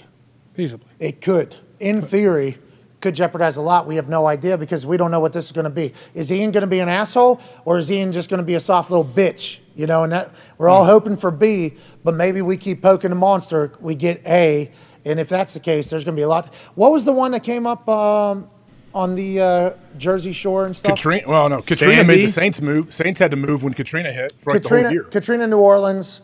Terrible, obviously. Sandy. Sandy was the one. So when Sandy came through, we were playing in Tennessee, windy as fuck in Tennessee. So I think we should take that into account for no matter where this hurricane is, there's a good chance that there's going to be a lot of action everywhere because of it. Now, I think I heard somebody say Sandy's comparison here to what Ian has started and is maybe going forward. And everybody likes to sensationalize everything. And obviously Sandy was horrible, and we hope for that never to be again. And there is a chance, I guess, that this could be, but there's other people that believe it couldn't. But when Sandy came, we played in Nashville, and it was fucking very, very, very windy. I remember it like it was yesterday, and I don't think I asked a local Joe DiNardo if this was just because of how Tennessee is or if this was because of Sandy. But my feeling is that it was implied that this is, when a hurricane is coming, like weather is everywhere going to be affected by it. Just spitballing here. And the NFL can do what the NFL is going to do. But let's play this thing Sunday night, Kinnick Stadium, Iowa City, Iowa. Tom Brady, home team. The Chiefs will have to be in the pink locker room, so even though they're closer, they don't really have a home field advantage. I mean, it makes a lot of sense to me. That's a cathedral of football. Let's do it. Let's just end it right now. End the discussion. Play this thing in Iowa City on Sunday They can night. wave to the hospital too. Boom. Mm-hmm. Everybody Tom wins. would. Tom would wave. Tom would. Who wouldn't wave? It's a good question. BA, too focused on football. Yeah, he wouldn't wave. Wave it to fucking kids after we win. Kids don't want to wave to a bunch of fucking losers anyways. Whoever wins this game gets waved to the kids. All right, before the game, we don't wave to the fucking kids because we might lose the game. Let's win the game, then we'll be heroes to the kids. We wave to the fucking kids. That'd be hilarious. Listen to BA break that whole wave down. But is that AstroTurf or grass? Grass. Thick grass. Slow-ass grass. Good for punting grass. Shout out to right. Torrey Taylor. That's right. Excited to see what the boys do up there in Iowa. Why don't they get creative like something like that? Oh, because the NFL wants all the money. Yeah, exactly. True. Won't make enough money. That would be cool, though. It would be cool. And it's a good opportunity. Good weather still. It's not going to be freezing cold. Right. You have an opportunity to potentially do a college. Now, I'm not saying Iowa is the one, but some college stadium that is maybe open that could house whatever the number of people are going to be to show up. Some of those college stadiums, though, are so fucking 102,000. They're too big. Big house. 102,000 fucking Tennessee, dude. That's so many. So many. That's so big. Michigan's what, 110? Yeah. They're the second biggest stadium in the States. What's the biggest? I think MetLife. No. No. Doesn't seat the most. I swear. They don't have if they had bleacher seating, it might, but it definitely I doesn't think seat Michigan. over. I think Michigan might be one. I don't know if Michigan, there's. like 111 or something. I don't think there's any NFL teams that are going to top 110,000. I remember the Washington football team that had the name before the Washington football team. Top off the upper deck. Yeah, but they had FedEx Field in what was it? It was like 100,000, I think. Remember when they built it? Maybe the Cowboys. What are the Cowboys? I think they're under 100. You're under. Yeah, there's no NFL stadiums that are 100 because they have bleachers. It's too nice. You know, like the Colts Stadium, where they have the seats. They have college stadiums have bleachers so you can jam more people in. Yeah, everybody's just standing on top of each other. Michigan Stadium, number 107,000. Beaver Stadium in Pennsylvania. Wow. The Colt fills up 106,000. Ohio Damn. Stadium in Columbus, the Attaboy, Horseshoe, AJ. 102,000. Kyle Field down there in Texas, the Aggies, which, I mean, they pay a lot of money not to be doing what they're doing. That's right. They get a big time window. Maybe Max Johnson won't be a guy. We'll see. 102,000. Neyland Stadium, another 102,000. Baton Rouge, Baton Rouge, 102,000 for LSU. Austin, Texas, 100,000. Bryant Denny in Alabama, 100,000. Sanford Stadium in Georgia, go Bulldogs, 92,000. Cotton Bowl, 92,000. Rose Bowl, 90,000. Ben Hill Griffin Stadium, where Florida plays, 88,000. The NFL doesn't have a team on there until 16, and it's at 82,000. Okay. And then FedEx Field is at 82,000. So Lambeau Field, 81,000. Congrats to Lambeau. AT&T Stadium, 80,000. Yeah, and it's all because, to AJ's point, all those colleges just stack motherfuckers on top of each other. Yeah. Texas, though, I got to be in that stadium, you know. We did the run in the middle of college game day. Their suite section, Top notch. Unreal. really, really nice. That's why I was surprised to see their name so high, over 100,000, because that looked way too comfortable to have 100,000 people in there. That is so many fucking people. That's massive. Think about the money, dude. Just the money. Rose Bowl would be so Everything sweet around if it. played there. Parking, everything. That's a hell of a trip for them to play in Yeah. the Rose Bowl. That'd be a long trip. So much money, though. And that's just, some of those stadiums are going to fill up every single week regardless. The Colt is going to go to those Penn State games regardless if the team stinks or not, right? AQ? 100%. That city, State College, Pennsylvania, they say on game day becomes the third largest city in the state of Pennsylvania. It's a super small town. Think about that.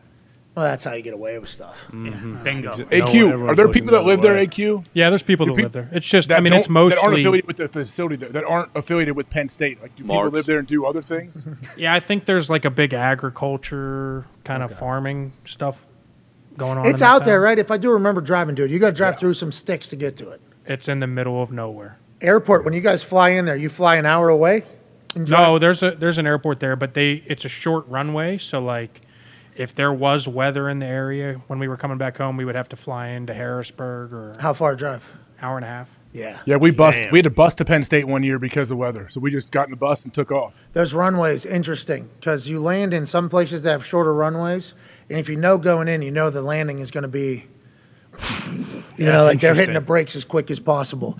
And then on takeoff, you're getting up as quick as possible. And then there's some places that have nice long runways, and it's like, oh, this is the smoothest takeoff and the smoothest landing of all time. And the pilot's like, well, yeah, I had fucking room, this is, American-made Tom Cruise and this fucking jamming this thing out of this city.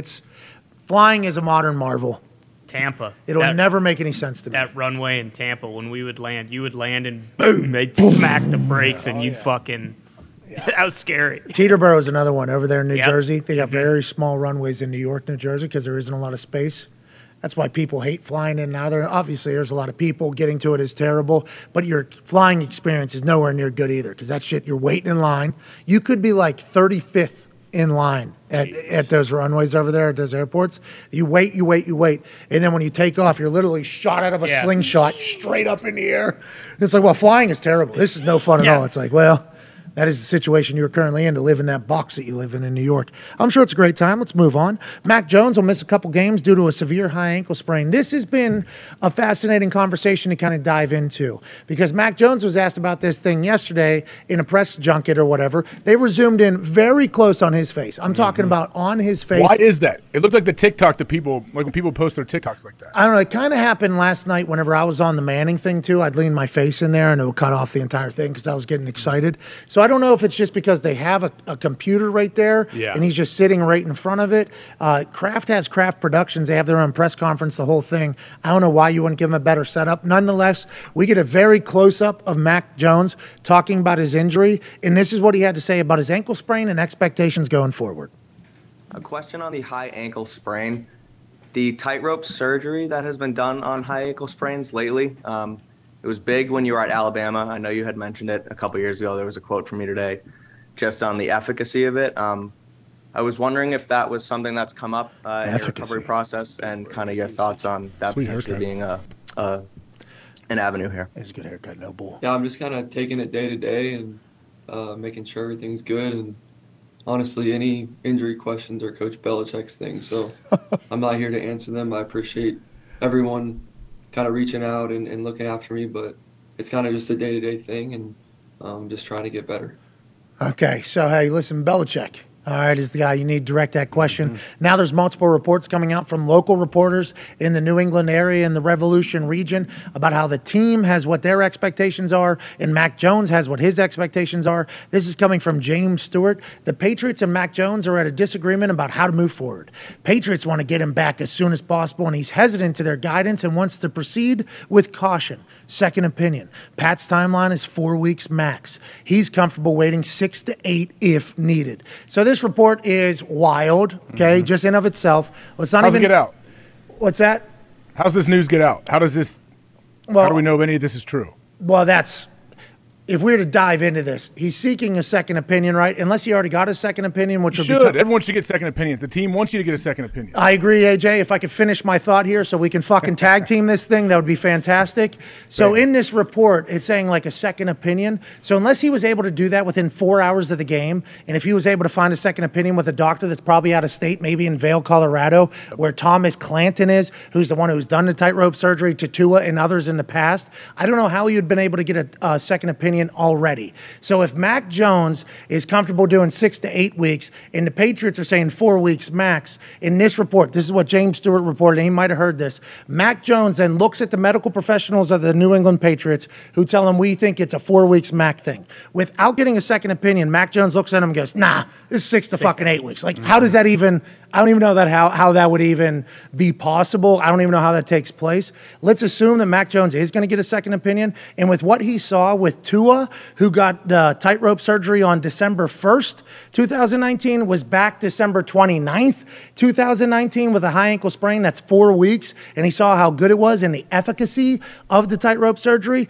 There was a good reason for Mac Jones to be like, well, I'm actually going to go talk to this doctor that I know has helped out one of my friends in the same exact situation, just get his thoughts on it. So I would assume the Patriots would want him to do that, right? Because if this doctor's that fucking good and he's the expert of it, he would want to do it. So I think this report, although I don't think James Stewart's making shit up, I think he's potentially hearing parts of the story. I just don't know how in actuality it would take place unless Mac looks at a doctor and says, nah, 6 to 8 weeks without even talking to his own doctor. You know, like that is just, I don't think that's something Mac Jones would do. And it doesn't sound like it makes any sense, AJ.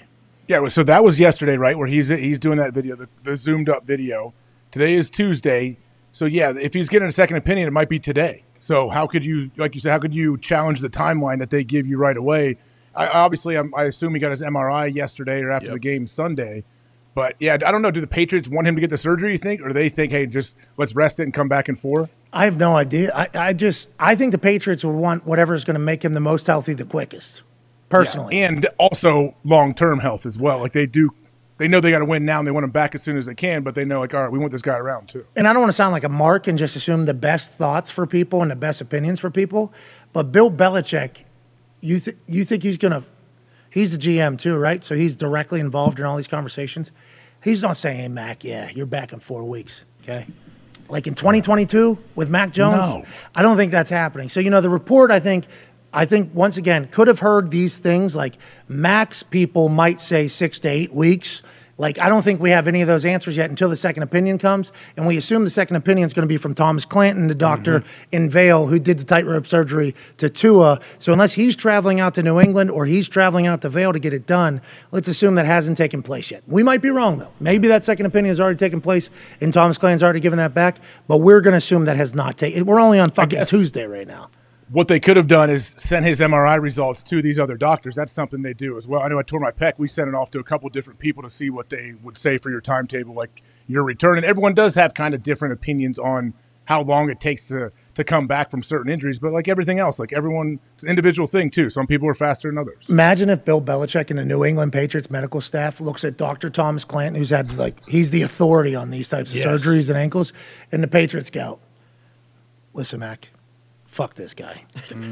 That would be how that would have to happen. For that report to be true, that would be how it would have to happen, and I just don't know if that's necessarily how it would have to take place. Well, and like you said, the success with Tua, Waddle got it too, but I think even more so like the relationship Bill has with Nick Saban. Like if this wasn't going to be a thing and Bama didn't send their players to this guy specifically to fix these sprained ankles sooner, then that'd be one thing. But like Bill and Nick Saban are best friends. I would assume that if Bill had any doubts or questions about it, he'd reach out to Saban like, hey, does this take longer or is this guy the real deal? And by all accounts, it seems like this guy's going to have, Mac Jones back before the bye week, which is great news, unless, that bullshit report is true, which I think it is not. Should always get a second opinion.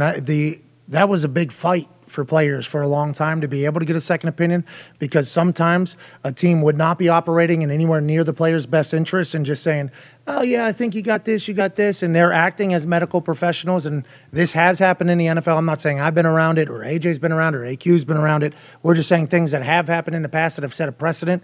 I think a second opinion is vital. I think it's an awesome idea. The more information, the better, but I think we're a little bit too soon on the jumping to conclusions on how long it's going to be. Either way, even though he looked like he was in incredible pain, AQ. You always have to take caution early, but your body can respond completely different. Like you might think it's 4 to 6 weeks, and after 2 weeks, you feel 100% better. There was a time where, I was playing with the Colts, and I tore my MCL, and I'm like, fuck, I'm done. I fucking just tore my knee. It's over.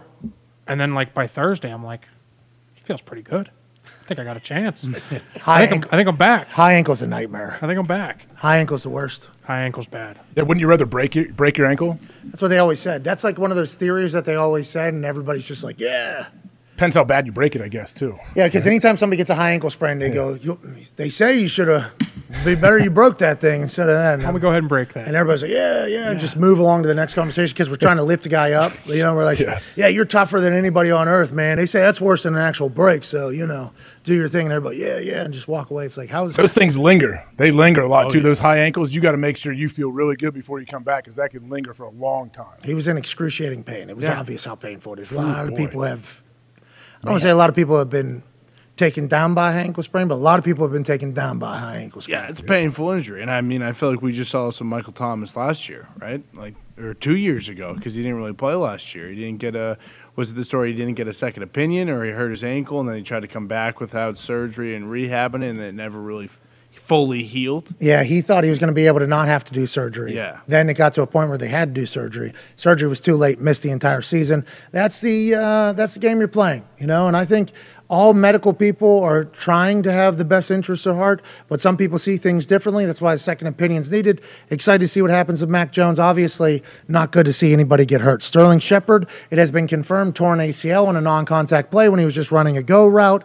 Absolute bummer for Sterling Shepard and the New York Giants, who are trying to, become a very new culture under Daboll and Wink Martindale. And I'm just putting those two together, by the way. Because I think Wink being added to that squad is a big fucking deal. AQ, you had to play against Wink, and you were on a team that Wink coached. He's beloved by his players, right? And also a nightmare for the opposing team. Seems like a perfect hire for the Giants if you're trying to change a culture on the defensive side of the ball. It's a great hire. I mean, he was beloved by – so when I was in Baltimore, he was the outside backers coach. Suggs, Pernell McPhee, all those guys loved him. He moved over into the defensive coordinator position after Dean Pease left and just started bringing the house. He started coming with blitzes from everywhere, cover zero from anywhere. You never know what he's going to do. Doing different stuff, putting DNs outside on receivers or tight ends and chucking them before they can get going, and then that disrupts the timing of the entire play. So he does a phenomenal job. Ladies and gentlemen, it is time for a weekly segment that has really captivated the world because the man that we get to talk to is one of the deepest thinkers, an anomaly, maybe an alien, and possibly the greatest thrower of a football in the history of planet Earth. He's the back-to-back MVP, four-time total, just got off a win in the Goat Bowl in Tampa Bay where he won 27 of 35 for 255 yards and 2 tuds. I think we have it figured out. Ladies and gentlemen, he looked good earlier. Does he sound great now? Let's assume he does. Aaron Rodgers. Yeah!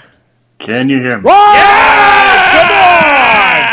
Come on! Okay, good. I can hear you guys the whole time. Thought that ball was going to go in because of it. I was so excited. I got big time. Grabbed the ball, shot it up there. That's my 4th miss of the day. Let's hope this conversation is not anything like my shooting game. Congrats on a big win, Aaron. Hell yeah. Congrats on the big win. There was a lot of hype around last week. In the way Olsen was talking on the game and Burkhart were talking on the game, they were like, hey, don't just tell Aaron this is a September game. He said Aaron understands the legacy, what this game is like. He's a massive football fan. He understands that these two, you and Tom getting to play against each other, isn't going to happen that much more often, and we really got to captivate and enjoy it. Was that a real mindset going into the game, and what did it feel like getting the win, obviously? Is it different than any other game, or is this just we got to move on, we're 2-1 now? There's a little bit of a lot of that, I think. I do love the history of the game, and I feel really fortunate to be in the conversation. Can you guys hear me still? Oh, yeah, you sound amazing. Perfect. You look great. Hair looks amazing. Sound great. This is fantastic. Great work, CD, baby. I haven't got my Chuck Berry shirt yet from AJ, but I'm rocking a little Tunyon and Son sweatshirt here. Hell yeah. Shout out to Bobby Tunyon and his family. That's an Indiana company, I believe. Ooh. Really? I think he's an Indiana State guy, right? Yeah. Yep. Big Bob Tunyon? Yeah. I think he's from Pittsburgh, actually. But, really? What were we talking about the game? Yeah. Yeah. Anyway, I didn't know he's a Yinzer. Fucking. Yeah. And if that's a construction company in Pittsburgh, there's probably Italians involved as well. I don't know if Tunyon's the only one in that company, but nonetheless, go back to the game. I appreciate you. Tunyon, I think, got changed over at Ellis Island. I think it was Tonanini or something. Tagnini. Yeah, Tagnini. Of course. Yeah. Tagnini, what a player, nonetheless. Yeah, it was a good win. I don't remember exactly what we were talking about or what Olsen said on the cast, but I do enjoy those guys. I'll just say that. I really enjoyed working with Troy and Joe for a long time, but having Kevin Burkhardt and Greg Olsen in those minis out with EA has been a lot of fun. It's a good group. I'm not sure exactly what they were referring to, but I do love the history of this game, and I love playing in big games like this, even when they're in week 3. It still is week 3, and so we got to just, enjoy it. But now it's Tuesday. We're moving on to the next opponent. But sometimes these games factor into late season tiebreakers and different things, and obviously you expect Tampa to be there. They're one of the elite teams in the league, and obviously we expect to be in that position as well. So that was a good win for us. Hell yeah. So what were you saying? What did you see on the Jumbotron? I know afterwards you tried to get someone fired, whoever was operating that down in Tampa. So thoughts and prayers out to that person and their family. But what were you? What did you see there? Was that cheating? If you saw something and you went and relayed it to somebody? Listen, first of all, the Jumbotron is interesting because you want to show replays, but you also there's been times where a replay starts to play, right? And somebody's like, oh, wait, hold on, turn that off, because it could be a potentially reviewable play. I think ours has gone to maybe waiting to the next play a lot of times, unless it's a for sure, catch out of bounds or down. If there's anything kind of on the edge, it's always you hope that home operator doesn't show anything. I will say, to clear things up, the questions seemed to be like, what were you talking to Matt about down there on the 2-minute drive? That's what I was referring to. So during that drive, I realized we were past the point of probably needing a timeout. I think we had one timeout at that point. So I walked down because Matt loves standing kind of outside the 25 from time to time. So him and Joe Barry, our defense coordinator, were standing down there about the 20-yard line or so. So I just went down there and said, hey, we have one timeout left. If they come out with a formation or if we're missing a line or something, just don't be afraid to pop a timeout because we don't need it for the end of this. If they score, get the 2-point conversion, we don't need to carry that timeout over. There's 20 seconds left here. It's probably unlikely we have a chance to, after a play and a kickoff and different things to get in the range. So let's just make sure we think about that. And then, then about 4 or 5 plays somewhere. It was well before the 2-point conversion. I did see something on the Jumbotron that I went down and relayed to Matt. I'm not going to get into exactly what I saw, or if it even had an real impact on the play. I think that's kind of inconsequential. But I just thought I saw something. I walked down. I relayed it to Matt. Whether that got relayed to Joe or not, I'm not sure. Either way, it had nothing to do with the 2-point conversion. There was not an image of the Microsoft Surface or anything on there. That would have been pretty funny though. But even still, even if you know something's coming and you relay it, you still got to go out and execute. I mean, I think that was what Spygate was all about, right? They, stealing some signals, but you still got to go out there and execute the play and, in our case, stop them. But it had nothing to do with the 2-point conversion. Oh, sweet. So you stole their signals before the game, and then that's what you saw up there? You saw what signal they had out there, and you already had camera people ahead of the time film Tampa Bay Buccaneer stuff, and then you saw it on Jumbotron? No. Oh, okay. Yeah, you can't even dick around and say yes, by the way. Imagine if you would have, the whole world would have went upside down. You're just saying you saw something during the 2-minute drill that was on the Jumbotron. You relayed the message. Could have helped, could not have helped. Made a play. Defense made a stop whenever they needed it. That's all you were referring to, even though the clip was certainly like they saw a 2-point conversion. And Aaron, he saw a delay. Well, they clipped the question. It was a long question. It was about we saw you during the 2-minute drive. You'd walk down. He talked to Matt and something about the 2 points. So I was answering yes. I went down there, reminded about the timeout. I also passed along some information I saw during the drive, but it had again nothing to do with the 2-point conversion. Anyway, it was an off-schedule play anyway. So even if I'd seen something on the surface, again, you still got to go out and execute. And look, we're talking about heat of the moment stuff that it's how much it's information. Sometimes can be information overload. So whether or not they even got passed on to the defense, I don't know. I just talked about it. Gotcha. So we, as an internet, me included, heard that clip, saw that clip, and overreacted. You're saying that's what we did? Yes. Okay. All right. Well, happy Good here. enough. Fair. I put my fucking Zen necklace on, dude. I don't know if you even saw this. I got a Zen necklace on, dude. I saw you wearing it, looking cooler than anybody on earth. And I was like, I'll put one of these on. Maybe it'll be like I'm doing ayahuasca. You know what I mean? Is that what this is? Is that what this is? You wore it the other day. You look so cool. What is this? I don't know. I can't. It's black on black there. I can't really see blue. It's blue. I actually, if I wore my black, the only reason why I wore this today is because it blended in too much with the black tank. So I wore the T-shirt just to put this on so you could see it. What is this here? Oh, nice. Yeah. It looks like some sort of ceremonial necklace, possibly. Oh, okay. Aaron Rodgers Tuesday. A lot of those necklaces, are made by indigenous people, and there's like prayers woven into each specific bead, and so there's a power of a necklace that has a lot of prayers into it, and yeah, that was a gift that I got. I just felt like it kind of made the outfit. You look super cool, dude. It was awesome. Hey, Aaron, do you not trust wireless headphones? Yeah, what's that all about? Say again. Do you not trust wireless headphones? You think people are trying to steal your info or something? Why? Because the headphones I was wearing. Is that what you're saying? Yeah. The internet. Because you're always corded up when it comes to your headphones. Yeah, the internet reacted to you being very wealthy and having wired headphones on, and we thought maybe, Dr. Joe Rogan pod, don't need to break up the Bluetooth or anything like that. This is really perfect for. This is a great theme that'll come to fruition here at the end of this conversation. But no, I've been I've represented Bose for a number of years. They're a great company. They make incredible products. I have tried out some other products, including the Apple headphones, but they have CAA written all over the side. That was a gift from CAA. Big thanks to my marketing people at CAA. But also they have it says big CAA Sports on the side, instead of kind of maybe in smaller letters. So when you're trying to put together an outfit and you want like huge, kind of marketing there on the side, I just went with the more comfortable old school headphones. Yeah, I can't go with also has a little, like thing you can talk into right here if you want to do a phone call. So very, very handy. Do you think the CA on those headphones flows with the prayer necklace? Not a chance. I don't think so. I think you made the right decision. You looked awesome. You guys got a big win. Let's talk about the game. Dobbs seems to be a guy. I mean, it seems like you really enjoy him. He broke a record. I believe he's the first wide receiver to have 8+ receptions. Devontae Adams obviously was the only guy that's ever done it. He's a young guy you're building a connection with quickly, it feels like. How come? What do you like about him? And why do you think it's kind of started to work so well for you guys? Well, funny enough, I went to him before the game and I said, great day to catch your first touchdown today, I think. And he kind of smiled. And sure enough, there's a lot of things that I love about Romeo, but it's just his approach. He's very steady.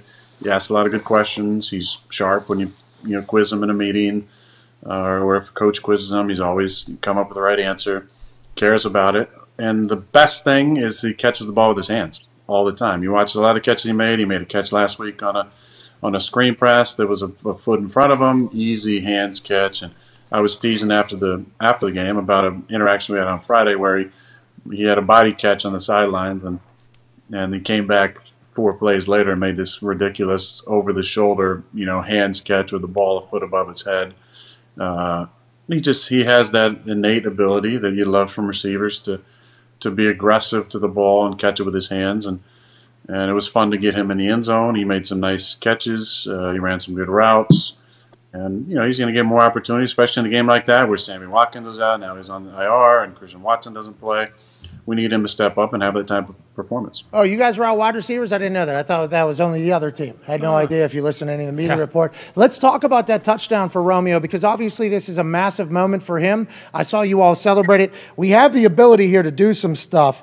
What are you looking at here pre-snap down here in the red zone, Aaron? I think this is really when you start cooking. Now, Matt Hasselbeck told us yesterday that all these plays, potentially run plays, that you're allowed to check out of any time you want because it's really clear. You see A.J. Dillon kind of cut this way, and it feels like the entire offensive line is all going this way. But then all of a sudden, you see these 2 dudes over here, and then you just got these 2 dudes here, and you make a check and say, I'm fucking throwing it to our youngest guy and make a play out there for me, Romeo Dobbs. Is that kind of how this whole thing went? And as soon as he gets in, are you going fucking bananas for this guy right here who beats 3 people to score his first ever rookie touchdown in the NFL?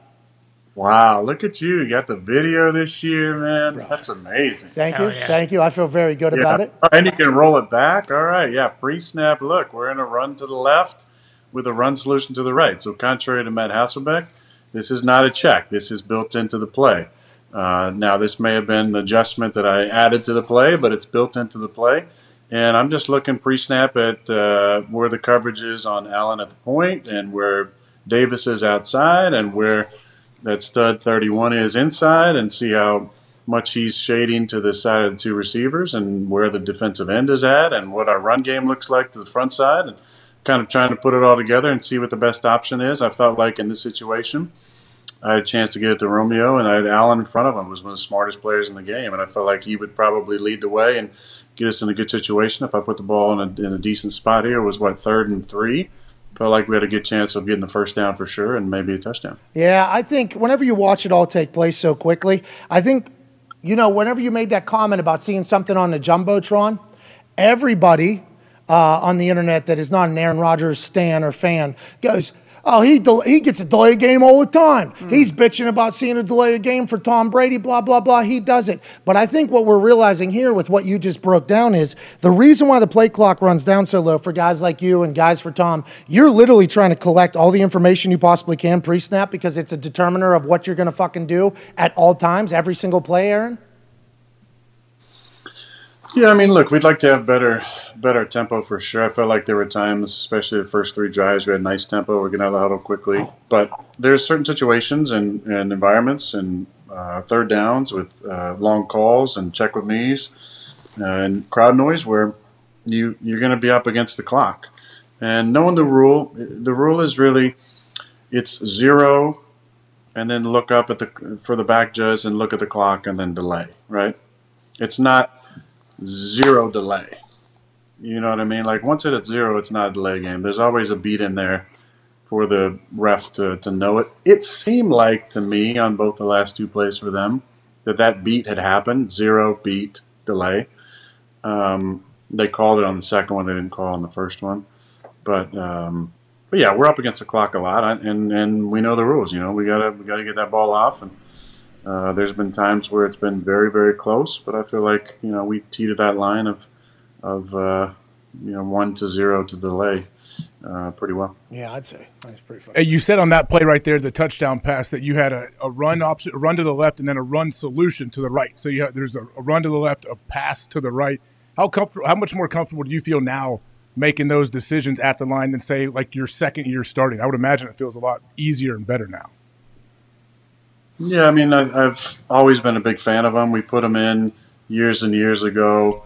One of the first times we hit it was in 2006. We played the Seattle Seahawks at Seattle in a Monday night game, I believe, later in the season. And Brett hit Donald Driver, and Donald weaved and broke a bunch of tackles or made a bunch of guys miss for like a 60-yard touchdown or something. And that was the genesis of it. 2007, we played Chicago Bears at home, and they played like 42 snaps straight of the Tampa 2. And a lot of our passes that game were the backside one-step slants against their cover 2. They were playing outside leverage, and that was kind of the only way we could, get some positive passes because they were begging us to run the football, and kind of grew from there with different single-man, two-man, backside of runs, front side of runs, three-man stuff that we came up with that kind of went across the league. With the outside 1 and 2 blocking for number 3 running to the flat and various things off of that. So it's a lot of fun, and it's a percentage game. You're playing a percentage of what do you think the better outcome is going to be, throwing it out to the receiver or letting the run go in those situations. And they're not on every single play. They're on a few tagged specific runs each game, and every team I think throughout the league is doing something similar. It's a quicker version of the RPOs where you're not most of the time not really reading it. Feels like it's a pretty sophisticated offense. Is that what you were referring to whenever you're talking about the young guys having to understand the whys of plays? And is that something that you think like the young guys are obviously Romeo, you're building a lot of trust with him. Is he starting to understand the whys of plays and why you might do what you might want to do? Because it sounds like a very sophisticated offense. Sounds like it. I mean, it sounds like a lot of pre-thought there. Well, you can make anything sound sophisticated enough if you use big words and keep talking about it. But true. At the end of the day, it's a very simple game. It's percentage based. What's the best play possible? I remember one time when I was a rookie, we ran a 92 blast. It was a weak side open play to Amon Green, and I saw him and Derek Brooks hit each other, and it was one of the hardest hits I'd seen. And we came back and watched the film, and they were in an 8-man box, and the comment was, "Well, the defense is gonna win sometimes." And I never really agreed with that philosophy. I always said if there's a different thing we can do in that situation, why don't we do it? Then Mike came in with his offense, and we had a lot of answers, so we could adjust plays, run to run to pass to run, and started doing things to get after the defense when they gave us unfavorable looks, and it just grew from there. The ability to add run solutions now to the outside to do RPO game, as you saw from the college rank coming to the pro rank, and that's kind of my strategy. Why waste the play if there's an easier, quicker option, better option to get to? A lot of stuff, going into the season was you no longer have Devontae, who was obviously a massive portion of the targets because Devontae is Devontae Adams. Now you got a new cast of characters. You get Alan Lazard back. it was obvious that him coming back was massive, not only for your comfort, but for the output of that offense. Can you put into words Allen Lazard's presence there for you? I mean, I saw him blocking there for Romeo Dobbs' touchdown, even though he's just running a route. He was blocking for it. It feels like you and him are on the same damn page, and he will demolish dudes in the run game. Seems like he's the perfect teammate for you. He is a perfect teammate. He cares about it. He wants to be great, but he celebrates his teammates, and he does the dirty work. He's always been a great blocker, and he does it without complaining. He does it as a lead blocker. He does it on the backside. He'll sift defensive ends. He's, no fear out there, plays with an edge, and we love his approach, and we love when he's a part of the offense. And he can work in the slot and get down the sidelines on inside fade, and he can work outside, and he can break guys off and run read routes and choice routes, and he can do it all. I mean, he's a fantastic player. I love his story and the fact that, he was, kind of a tweener guy, they thought. And is he a tight end? Is he a receiver? Went to Jacksonville, came to us, showed up all over the tape his first year. Then he gets cut. Then he gets activated, never plays until Detroit game on a Monday night. And the history of Allen Lazard was kind of written the first chapter that night, and it's been a beautiful start to the book, I think, and I'm really, really proud of him. He's got a great approach. He's a very good leader in our locker room, and when he's out there, we're a much better team. Hell yeah. Ty, your question for Aaron. Aaron, great victory on Sunday. That one was a lot of fun to watch. When you're looking at the offense as a whole, I think a lot of people look at, you guys only scored 14 points, but you look at the production from Romeo and Allen, and Randall Cobb looked great. You get Bakhtiari back, not for the whole game, but for a little bit. Are there tangible things that you notice with the offense getting better and kind of just more comfortable week to week that just most fans wouldn't notice, and who just kind of want to bitch that you guys only scored 14 points? Because it really did. I don't think the scoreboard indicated, how well you guys played on Sunday. Thank you, Ty. You look, you're glowing today. Thank you, Ty. Fantastic.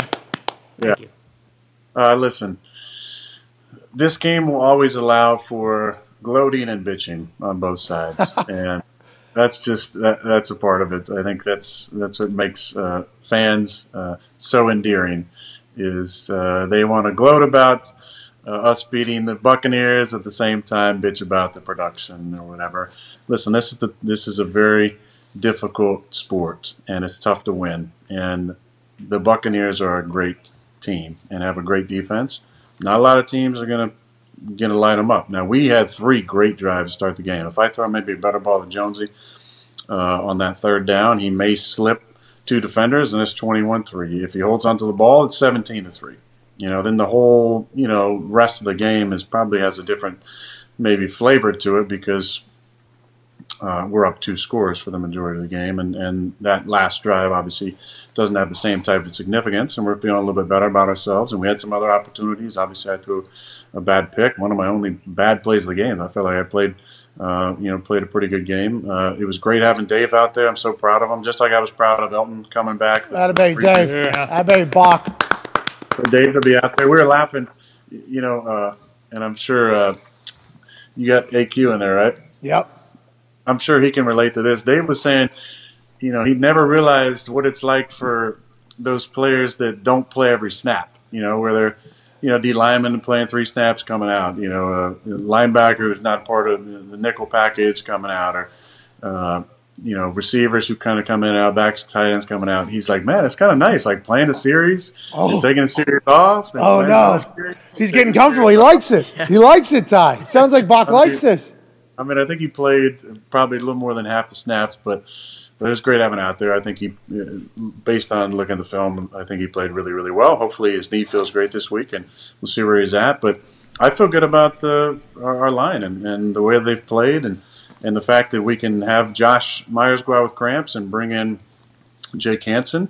Feel good about that. Feel good about if we're going to do some platooning with Dave. We bring in Yash Nishman, who's played really, really well for us. So that helps our depth, but having him and Elton back definitely solidifies our line, and I felt like we ran the ball at times pretty good. That's a great front. And most teams that have scored points on them, any type of points, have done it throwing the ball. So we obviously had to throw a little bit more. Hey, when you watch games, obviously you're playing during the day. When we look on and watch all these games going on, there's every once in a while you see a quarterback who's in like consistent pressure. Every single drive, it seems like multiple times getting banged up, never feels comfortable. Like, what does that do to a quarterback if you have consistent pressure over and over again? Does that wear on you? Week one, right? I mean, that happened to you week one, I think. Yeah, it's tough. I mean, it definitely throws off the timing. You might want to speed things up. That's kind of the natural reaction to that. I got to play faster. I got to, get the ball out quicker. I got to do this or that. I think there's some ways of helping with that. One thing is always mixing up the looks. Mixing up, especially when you got great edge rushers. Can't give them the same look every time. We got to slide to them sometimes, slide away. We got to chip them sometimes. We got to have a tight end in the back on them sometimes, maybe 2 tight ends on them sometimes, and slide away. You got to give them different looks. We got to leave an open end, come back and cut them. Leave an open end, come back and boot. We have to give too, right? Cadence as well. You got to give them different looks. They're not just flying off the ball every time, because you let them just fly off the ball. With 40 dropbacks, a great pass rush is going to get home at least once.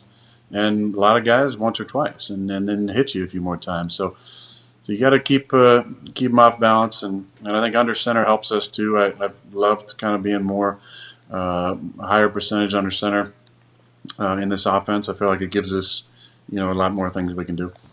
I think you told us that Mike McCarthy maybe has a rule about taking a shot every single quarter, and you've kind of enjoyed it. Is that a part of keeping defenses off balance as well? Like, hey, got to take a shot even if you don't think the percentages are that high of it connecting? And how do you get those into the game plan? Just ask for him. Hey, LaFleur, fuck it. I can't hear you. Sorry. Go deep. Chuck it. Oh, goes. Yeah, sorry. No, listen, I think you'd like to push the ball down the field, especially because you just got to give them the threat of running by them. But we're such a schematic offense that does also rely on timing.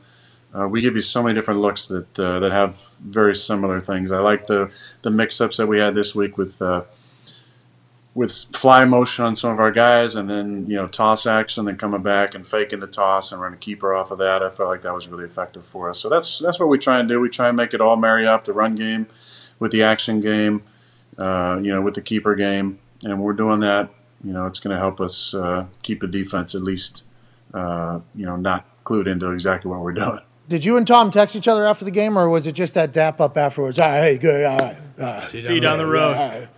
Was that, or did you guys? There were a couple messages sent back and forth. Yeah, a lot of respect. What you say, man? You looked handsome. You guys didn't win, but you looked handsome. Like, what do you guys say? I mean, he knows that. I think he knows that. What is it? He had a nice run. It got called back, but he had a nice run. Well, how about his knee brace just fucking turning that son bitch sideways? So uncomfortable, I'd assume. Yeah, I think you got to slide maybe the other foot. But if you're, if you play baseball, you probably either a right foot forward slider or a left foot forward slider. And I think he's a left foot forward or a right foot forward slider, so his left knee is bent, so that's going to catch the turf and turn that thing around a little bit. He had like offensive lineman Don Joy's on because he never runs. So it's not even like a thought of, because there's no offensive linemen that are sliding. Hey, you got the clip. Oh, yeah. Right foot forward. Yeah, right foot forward slider. So I thought he looked natural. I thought he looked natural, by the way. The knee brace kind of made him look unathletic at the end. I thought he looked very natural through this, and he obviously felt like he was flying because he was. The knee brace got figured out. Did you guys text about the knee brace or about life in general or anything? I was actually wondering if he had the GPS for his top speed on that run. So I was just waiting to hear back from that. He'll have it figured out. TB12 will have it down to actually, I think it'll be millimeters per second. They'll get it down, because it's the little things. The big things take care of themselves. This week, congrats on the win. Congrats on the win. Woo! The Goat Bowl, you won. Congrats. Happy about it, pumped about it. Let's continue to move forward. Now you got the Patriots. And anytime you take on the Patriots, I assume you just have massive respect for Bill Belichick. That's how I am. Every time I pick a game, I'm like, I feel like Bill Belichick will figure it out. What is it against the Patriots defense that is different, if there's anything, because Bill Belichick's over there for you going into the game week? Well, he's the best coach of all time. So. GM too, probably, by the way. GM too. Yeah, I mean, he's a legend, living legend. And he's been ahead of the game for a long, long time. He makes incredible in-game adjustments, halftime adjustments, third quarter adjustments, fourth quarter adjustments, whatever it takes. You know that there's going to be an initial idea about what they want to take away from our offense, and then they'll have 2 or 3 a plan B, a plan C, a plan D. We figured that out in 2014. And I've told us before, they wanted to take away Jordy and Randall. We went to Devontae. Then they wanted to take away Devontae and went to Jordy. We wanted to really take away Jordy for sure and Devontae. We went to Randall. I mean, that's what they do. They're always mixing it up. There's different fronts. He's added an extensive zero blitz scheme to the repertoire.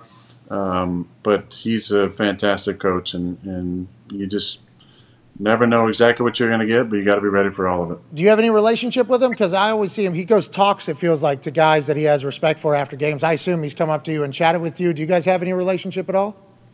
I think just a mutual respect. I've seen him a few times over the years at various events, but just a lot of respect. I mean, for me, I think he's a fantastic coach, and I love what he's accomplished and love what he's about, and think he's hilarious in his press conferences, and yeah, he's a legend. Yeah, I fucking love it. Mac Jones just yesterday was like, injury questions are for Bill Belichick. So then Bill comes up and they're like, what about Mac's injury? And doctors are looking at it. Just fucking buries him. I mean, it is. Being a local reporter up there has got to be either the scariest thing of all time or the most hilarious thing of all time. Maybe at the same damn time. Can't wait to watch how it all pans out. Connor has a question for you going into New England this week. Yeah, Aaron, please take it easy. If you feel like, you're beating the Patriots too bad, maybe throw left or only do no looks. But with Mac Jones and New England, have you kind of had any thoughts about how the offense is being run, and how difficult do you think it is for Mac having 2 guys kind of calling plays? I think that a lot of times, and this is just an opinion. This isn't based on anything that inside information, but a lot of times when there's stories that are out there about that, in actuality, one guy's really doing it. So, there's conversation around who's calling a defense sometimes, is it this person or that person. It's usually figured out in-house, and then maybe for whatever reason it's not really talked about a whole lot outside of it, or it's just not a big deal. Like there might be some defenses where, one guy calls first and second down, one guy, throws in a call on third down, a position coach or a pass game coordinator or something, and it's never that big of a deal. So I think for the most part, a lot of that's maybe just fodder for media consumption. I would guess at a place like New England with Bill, it's probably pretty smooth. So whoever's calling it, I'm sure that Bill is making sure that's the smoothest process possible. I would be highly surprised if there was any strife or struggle or back and forth or wondering who's doing it, because in actuality, I believe that there's only one way of talking to the quarterback, like one headset that talks to him. I mean, that's what I would want. I wouldn't want 2 different voices in my head. So somebody ultimately has the final say on what the call goes in, and then they go run it. So I don't know that that's that big of a story. A bigger story would be if there was a major change in philosophy or terminology. But I would assume it's Bill O'Brien, right? And no, it's Joe Judge. Joe Judge. And Matt Patricia. Okay, so I would assume those guys use pretty similar terminology to Josh because they're all in the system together. So I would assume it's not that big of a difference. Got it. Hey, how important is that guy that is calling the offensive plays? I tell Pat all the time, I think that guy that coach has the ability to have the biggest impact on the game one way or the other, good or bad, the person calling the offensive plays. Is that something that you could see, would you want to call plays? Let's say hypothetically you were a coach someday. Would you think you'd be a good in-game play caller? I think I would, because I know what I don't want as a quarterback. So it's you, though. You would have to be calling your own plays, not for another quarterback. Like you're calling No, I think I can call it for another quarterback, and I have before. That's a story for a different day. But okay, 2011 to week 17, I called that game. A good portion. Flinders? Did we win? Flinders game with the record? When Flinders set the record? He had a nice day. Threw for like 500 yards. Is this information brand new? Yeah, 480 and 6. It's not a new record. You called all of them? You called the whole game? I called a lot of that game. Yeah. Hold on, is this brand new information that you might be the greatest fucking offense coordinator in the history of offense coordinator? Matt Flynn throws for 500 fucking yards with you on the headset. Is this new news? I don't think that's new news. I think it's been out there that I had a hand in a lot of those calls. But well, congrats, dude. Wow. Way to have thank you so much. Great day on the headset. Hey, I didn't do a whole lot. Again, Matt balled out. Yeah, but I mean, he's got to be in there. Matt balled out the game. I mean, they drew him offside, threw a touchdown. He threw a key to Jermichael for a touchdown. He had an empty pressure throw to Donald for a touchdown. We had a screen that nobody ran the screen except for the receivers and Ryan Grant. And Ryan went 80 yards for a touchdown. I mean, it was a well played game for Matty. I'm really happy for him. But my whole point is, slower is better. Enunciation is important. So that's what Matt and I, he doesn't know I come up with new signals for him from time to time. Like, he knows that this means now I can't hear you, right? But I'm trying to get him on this one, right? This one means slow down. Enunciate. Matt, come on. Please say the words that you're trying to get out of your mouth. Now, and I'm like, Matty, hey, just slow down, bro. I can't understand what you're saying. There's a lot of people talking to me. So just slow down and stay with me. But thankfully, Jordan does a great job, Jordan Love, because he's always watching me and standing near Matt. And Matt, like Mike used to always stand like right to my left, like right on the yard marker, right? So it was great. So I just looked at Mike, hey, one more time. Yeah, I didn't hear that. It's fantastic.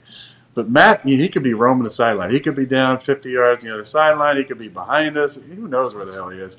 So, but Jordan always stays with him. And if I'm like, hey, one more time, what was that again? Start over, slow down.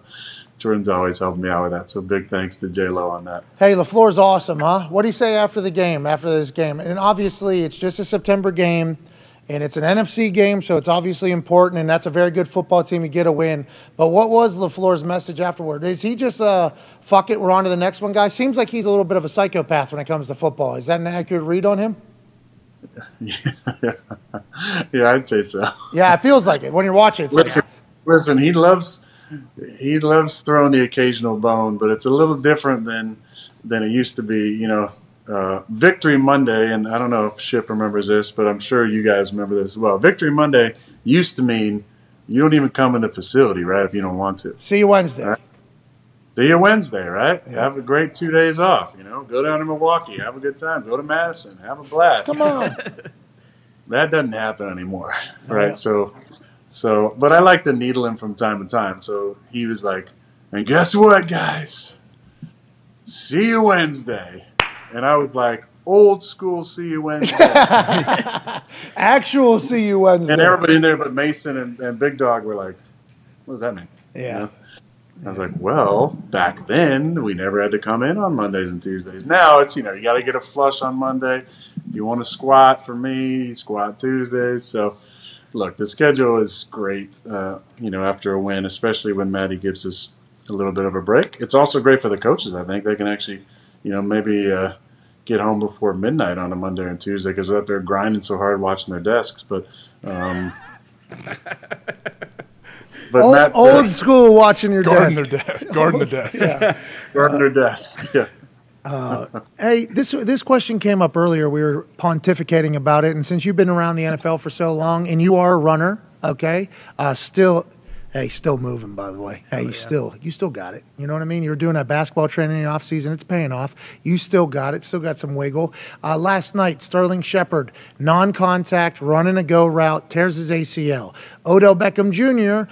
Responds on the internet and basically says, like, what are we even doing? We need to get rid of all turf fields. And we're not saying that the turf field necessarily caused Sterling Shepard, but it certainly has raised the conversation again about turf fields and grass fields. And we talked about how in the Premier League and in all these other leagues that involve a playing surface that is grass or whatever, they have these incredible technology that are able to keep the grass perfect. They invest in it. They pay for it. They do the whole thing. And the NFL is still like, there's some grass teams, there's some turf teams, and it feels like guys continue to get hurt. Now, from a business perspective, I think the NFL owner should view it as an investment in their team because if you lose a star player, you're probably not going to sell as many tickets, not have as many eyes. But I think it's difficult for them to do that if they hear the large number it's going to cost to have grass fields in every stadium. Do you think we're ever going to find a time in the NFL where it's all grass fields? And are you a proponent of that? And what is the difference between the two in from your perspective, Aaron? Yeah, that's a great question. I don't know if we're ever going to get a standard for that because it's up to the owners. The owners have such a hold on what happens in the league as Some people think they should. There's not a standardization across the league, even on grass fields or on turf, right? So grass in Chicago is different than the grass in Tampa. Grass in Green Bay is different than the grass in San Francisco. It's different types of grass, there's different lengths of grass, different consistencies. I love our field, but it can get slick at times for sure. Other fields, at nighttime or in humid weather might not get as slick. Chicago's always kind of grown their grass out a little bit longer. It used to be a lot longer than it is now. It used to be really long. But the indoor facilities, though, don't have a consistent standard. Meaning, I think all the fields are a little bit different, right? That's just, again, I don't have the specifics on those, but some fields seem a lot more firm. Some are have a lot more give, where there's a little bit of, sometimes wobble, when you're making your cuts. And I think some of the wobbles on a microscopic level can lead to some of these injuries. Probably that's what Odell, I'm sure, is talking about. I actually saw the play at Shepherd, and it was a wild play, right? Look, he's just running normally and then goes down. To me, I thought, did he like something with cartilage on the lateral side maybe? But you're saying his ACL? Yeah, confirmed torn ACL out of nowhere. So he had Achilles last year. Fucking awful. Yeah, no, it's awful. He's been hurt, I think the last 4 years now. So that's awful for a kid like that. But there's a lot of non-contact injuries on those indoor surfaces. I don't know if it's at a higher level or not. I'm sure that somebody can do some research on that. But I think it'd be hard to do a across the board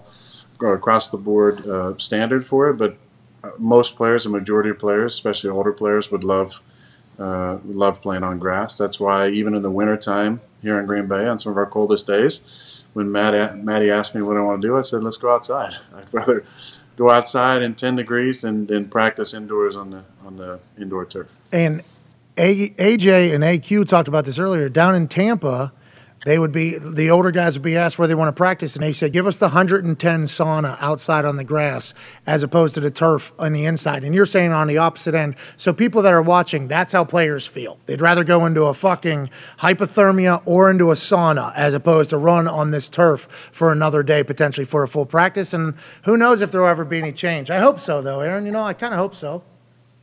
I hope so, too. I mean, they're looking into a lot of different issues around injuries, and that would be an interesting path to go down. Look at the stats on indoor facilities against outdoor facilities and types of grass and all that things. I'm sure, with the analytics, money that gets thrown around, I'm sure we could figure at least get some sort of information around that. Last question about storylines around the NFL before we get to the book club. Cannot wait to hear what we are reading this week. I mean, last week, the love, I fucking loved it. You could have read The Mastery of Love, which I actually still have right here. It was so good. It was unbelievable. It was so good. It was so good because I could have read that in a week. I'm sure this next book, I don't know if you could read in a week. You probably want to stretch it out a little bit. No. Oh no, there's no chance of me reading it. Sounds like. But Mastery of Love was sitting right at my desk. Two of them. I had two of them because I wanted to read it twice. Instead of reading the same book twice, I wanted to read both books because I wanted people to feel good about it.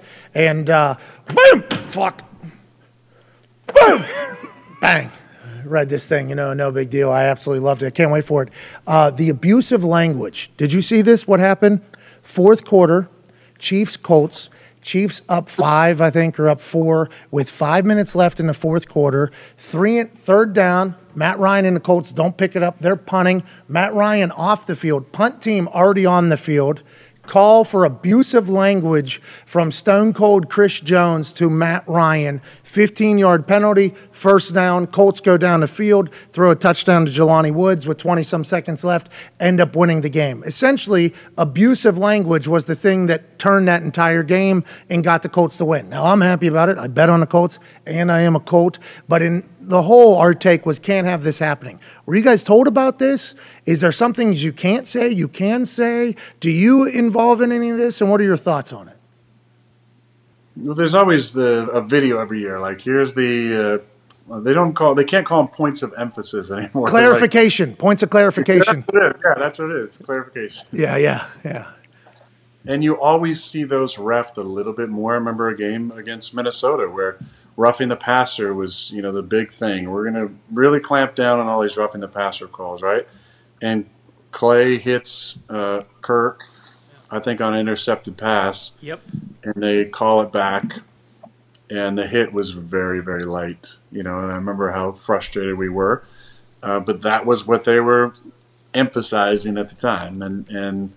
And then there's, this year, I think illegal contact has been something they've been really trying to look at. Stuff that could be away from the ball as well. When it comes to abusive language, I don't really know exactly what that's talking about. I do know that there's certain, code words that they're probably looking for that you probably, like are what? going to get points for, but say them. How do we know, though? If you don't have a list of the abusive words, how do you know what's abusive? Is it you got to put George Carlin special on, or what are you going to do? I think we need a George Carlin special. I don't know. I mean, there's not a list of them, but I would assume if you're putting together some colorful metaphors that you're probably, going to give yourself a chance to get fined. I mean, I don't know. I don't know what Chris would have said to him. Or I feel like, Chris is a great competitor. He doesn't seem like a hothead to me. And Matt, great competitor, doesn't seem like a hothead to me either. So I don't know what was said between the two of them that would have, been grounds for abusive language. But there wasn't a whole lot of abusive language in our game. It was pretty civil. Sue's not there anymore. But Sue and you and Sue obviously have your whole thing, and hopefully that'll get settled one day over some good scotch or maybe some stock investments. I know he's in that. But Matt Ryan didn't even react. Like, Stone Cold Chris Jones was in his face, and he's smiling. Chris Jones is. Yep. Matt Ryan hears it, throws the ball, jogging off the field, probably feeling like we fucking lost this game, and then all of a sudden abusive language, 15 yards. It's like, I wondered if they tell you guys anything different. It sounds like no. It's just like, hey, there's some things you can't say. You know what they are. Well, it's the taunting as well as a point of clarification. They're really looking at taunting, standing over a guy or making a demonstration to a guy. A lot of them, to me, I don't know, man. It's soft. And there's been stuff done to me. Like, if somebody does the belt to me, do I want a taunting penalty on that? No, of course not. Like, I don't know. I mean, we just got to be careful going too far on some of these rules. It's like what college did with targeting. Are you shitting me? Yes. Like, it's absolutely ridiculous. You're ruining these kids' and teams' opportunities by subjective calls or weird movements that a defender makes, or an offensive player lowers their head last minute and it becomes a helmet to helmet, and we're taking kids out of if first half they're out of that game, right? Second half they're out of the second half and the first half of the next game. I mean, the punishment doesn't fit the crime at all. It's ridiculous. So we got to be careful on how far we go in some of these rules. Again, I don't know what was said between Chris and Matt, but that's what happens. These calls, they're 15-yarders, which severely impacts a game, especially late in a game like that. Yeah, the Colts won because of it, and I don't know if we'll ever know what either of them said to each other or what Chris said to cause a 15-yard penalty. And back to the targeting thing, I think they should look at intent, right? And I guess that's hard to sell or whatever, but if like a guy is clearly putting his head down and trying to spear somebody and take them out, like I think that's very obvious. Where if a guy like Skolsky gets a big time shot and his intent is just to make a tackle, and you're kicking this guy to the national fucking championship game, this guy like that's he's worked his entire life. And then in college, you lose one game, you're not going to go to the national championship. So you take a guy out that's like a staple of your defense, who's probably the reason why your team maybe goes to the national championship. It's an interesting thing, and we're in a time right now where everybody's trying to overcorrect things, and maybe we'll finally settle in, though. Aaron, maybe it feels like we're maybe. Right, I think you're right, though, Pat. I think you can, especially with the help of replay, look at intent. And if a guy is spearing, eyes closed, cheap shotting a guy like AJ used to do to me at practice, like kick him out of the game, for sure. Kick him out of the game. His face. But if a guy is making if a guy's making a head up tackle and the offensive player lowers his head or does a weird thing and it comes helmet to helmet, that shouldn't be grounds for an ejection. That's ridiculous. You're impacting these kids' lives on a grand scheme, and I don't think it's right. Yeah, there's a lot of things that we don't think are right, but you know what? This show's going to fucking fix them all. Oh, yeah. This show is also going to bring back a lot of literacy advocacy. Ain't that right? Yep. This show is going to turn people that would have never opened a book into full-time readers. This show, in its second time doing it, is going to have the biggest book club that we could possibly have. Ladies and gentlemen, it is time for book number 2 of the Aaron Rodgers Tuesday Book Club 2.0. Aaron Rodgers is telling us to read what book? Last week it was The Mastery of Love, which we all read. Yep. We bought 2 of them so we could read them twice. Give them to 2 friends, not just 1 friend. This week, Aaron Rodgers is telling us to read a book that he says is much longer, so might be a less reading percentage. It's much older, and it's an important book, I think, to read because we got to make this book fiction again. The Bible. It's one of the most famous fiction books written. Definitely the most famous fiction book written in 1949, and it's called 1984. Ooh, George Orwell. Georgie. Oh, this is going to be some shit, right? This book is something, obviously. I've heard about this book before. This is going to start a conversation that, of course, Aaron wants us to read this book. I would love for you to read the book. I know AJ's already read the book. He's told me about it. Maybe just the Cliff Notes, but so I know what it means. But yeah, it's an interesting book, especially in the context of our time. It's written in 1949 by a guy named George Orwell about a dystopian future of 1984, where a lot of the things that he wrote about could have some correlation to things going on in our world today in 2022, and especially when the government renames a division of it the Ministry of Truth, which is the organization that the main character of the book, Winston Smith, actually works for. It's an organization that rewrites history every single day to change what is true, but maybe anti the party ruling or maybe undermining the people in charge. They rewrite history in order to fit a narrative that better suits the talking heads of the day. So very fascinating book. It actually got pulled, I think, from many reading lists. It was a book that was on a reading list maybe in 8th grade for many of us, 7th, 8th grade, junior high, I think, usually.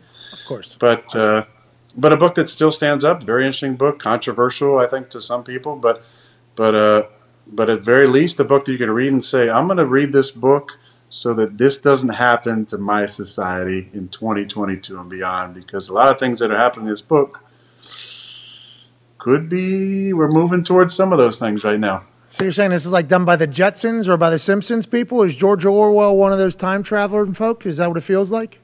The Simpsons is amazing. I mean, I still remember watching that video you put out.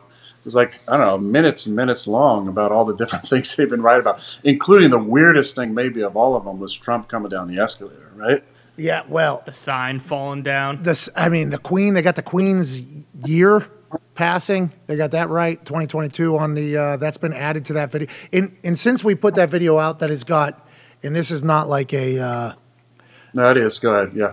Hundreds and hundreds of millions of views. Yeah. Like that is the biggest video we've ever done by far.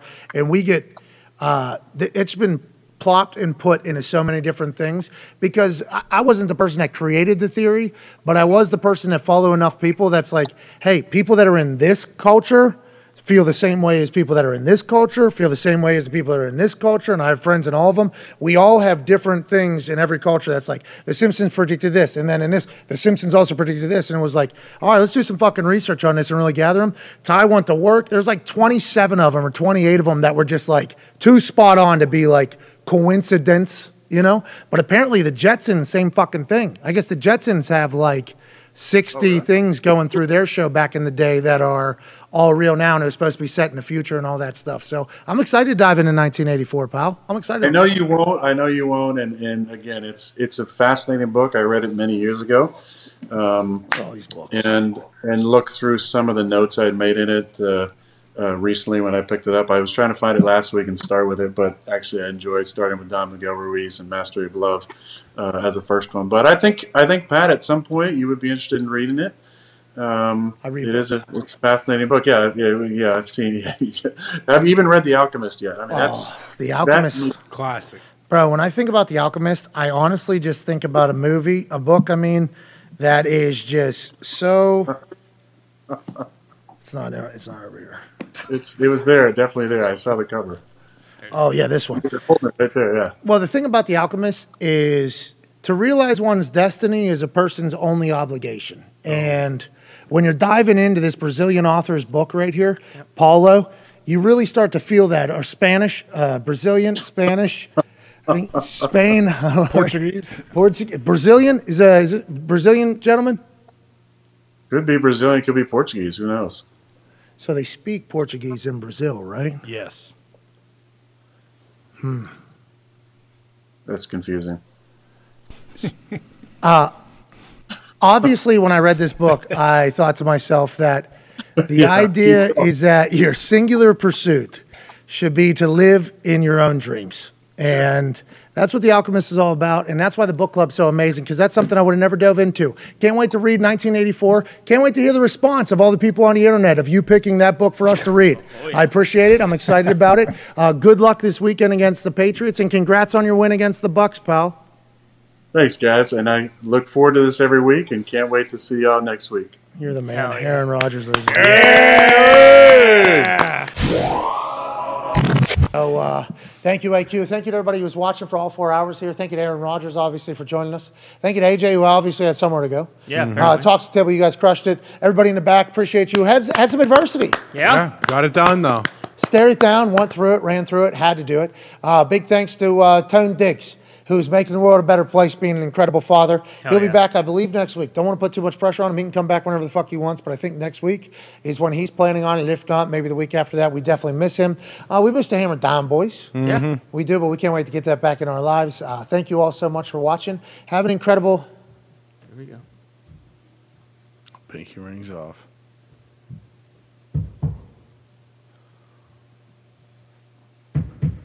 Hell yeah.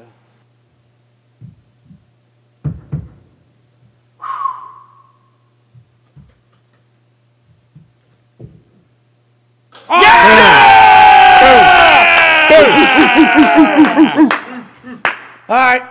Yes! That was cool. Yeah. Nice. First one.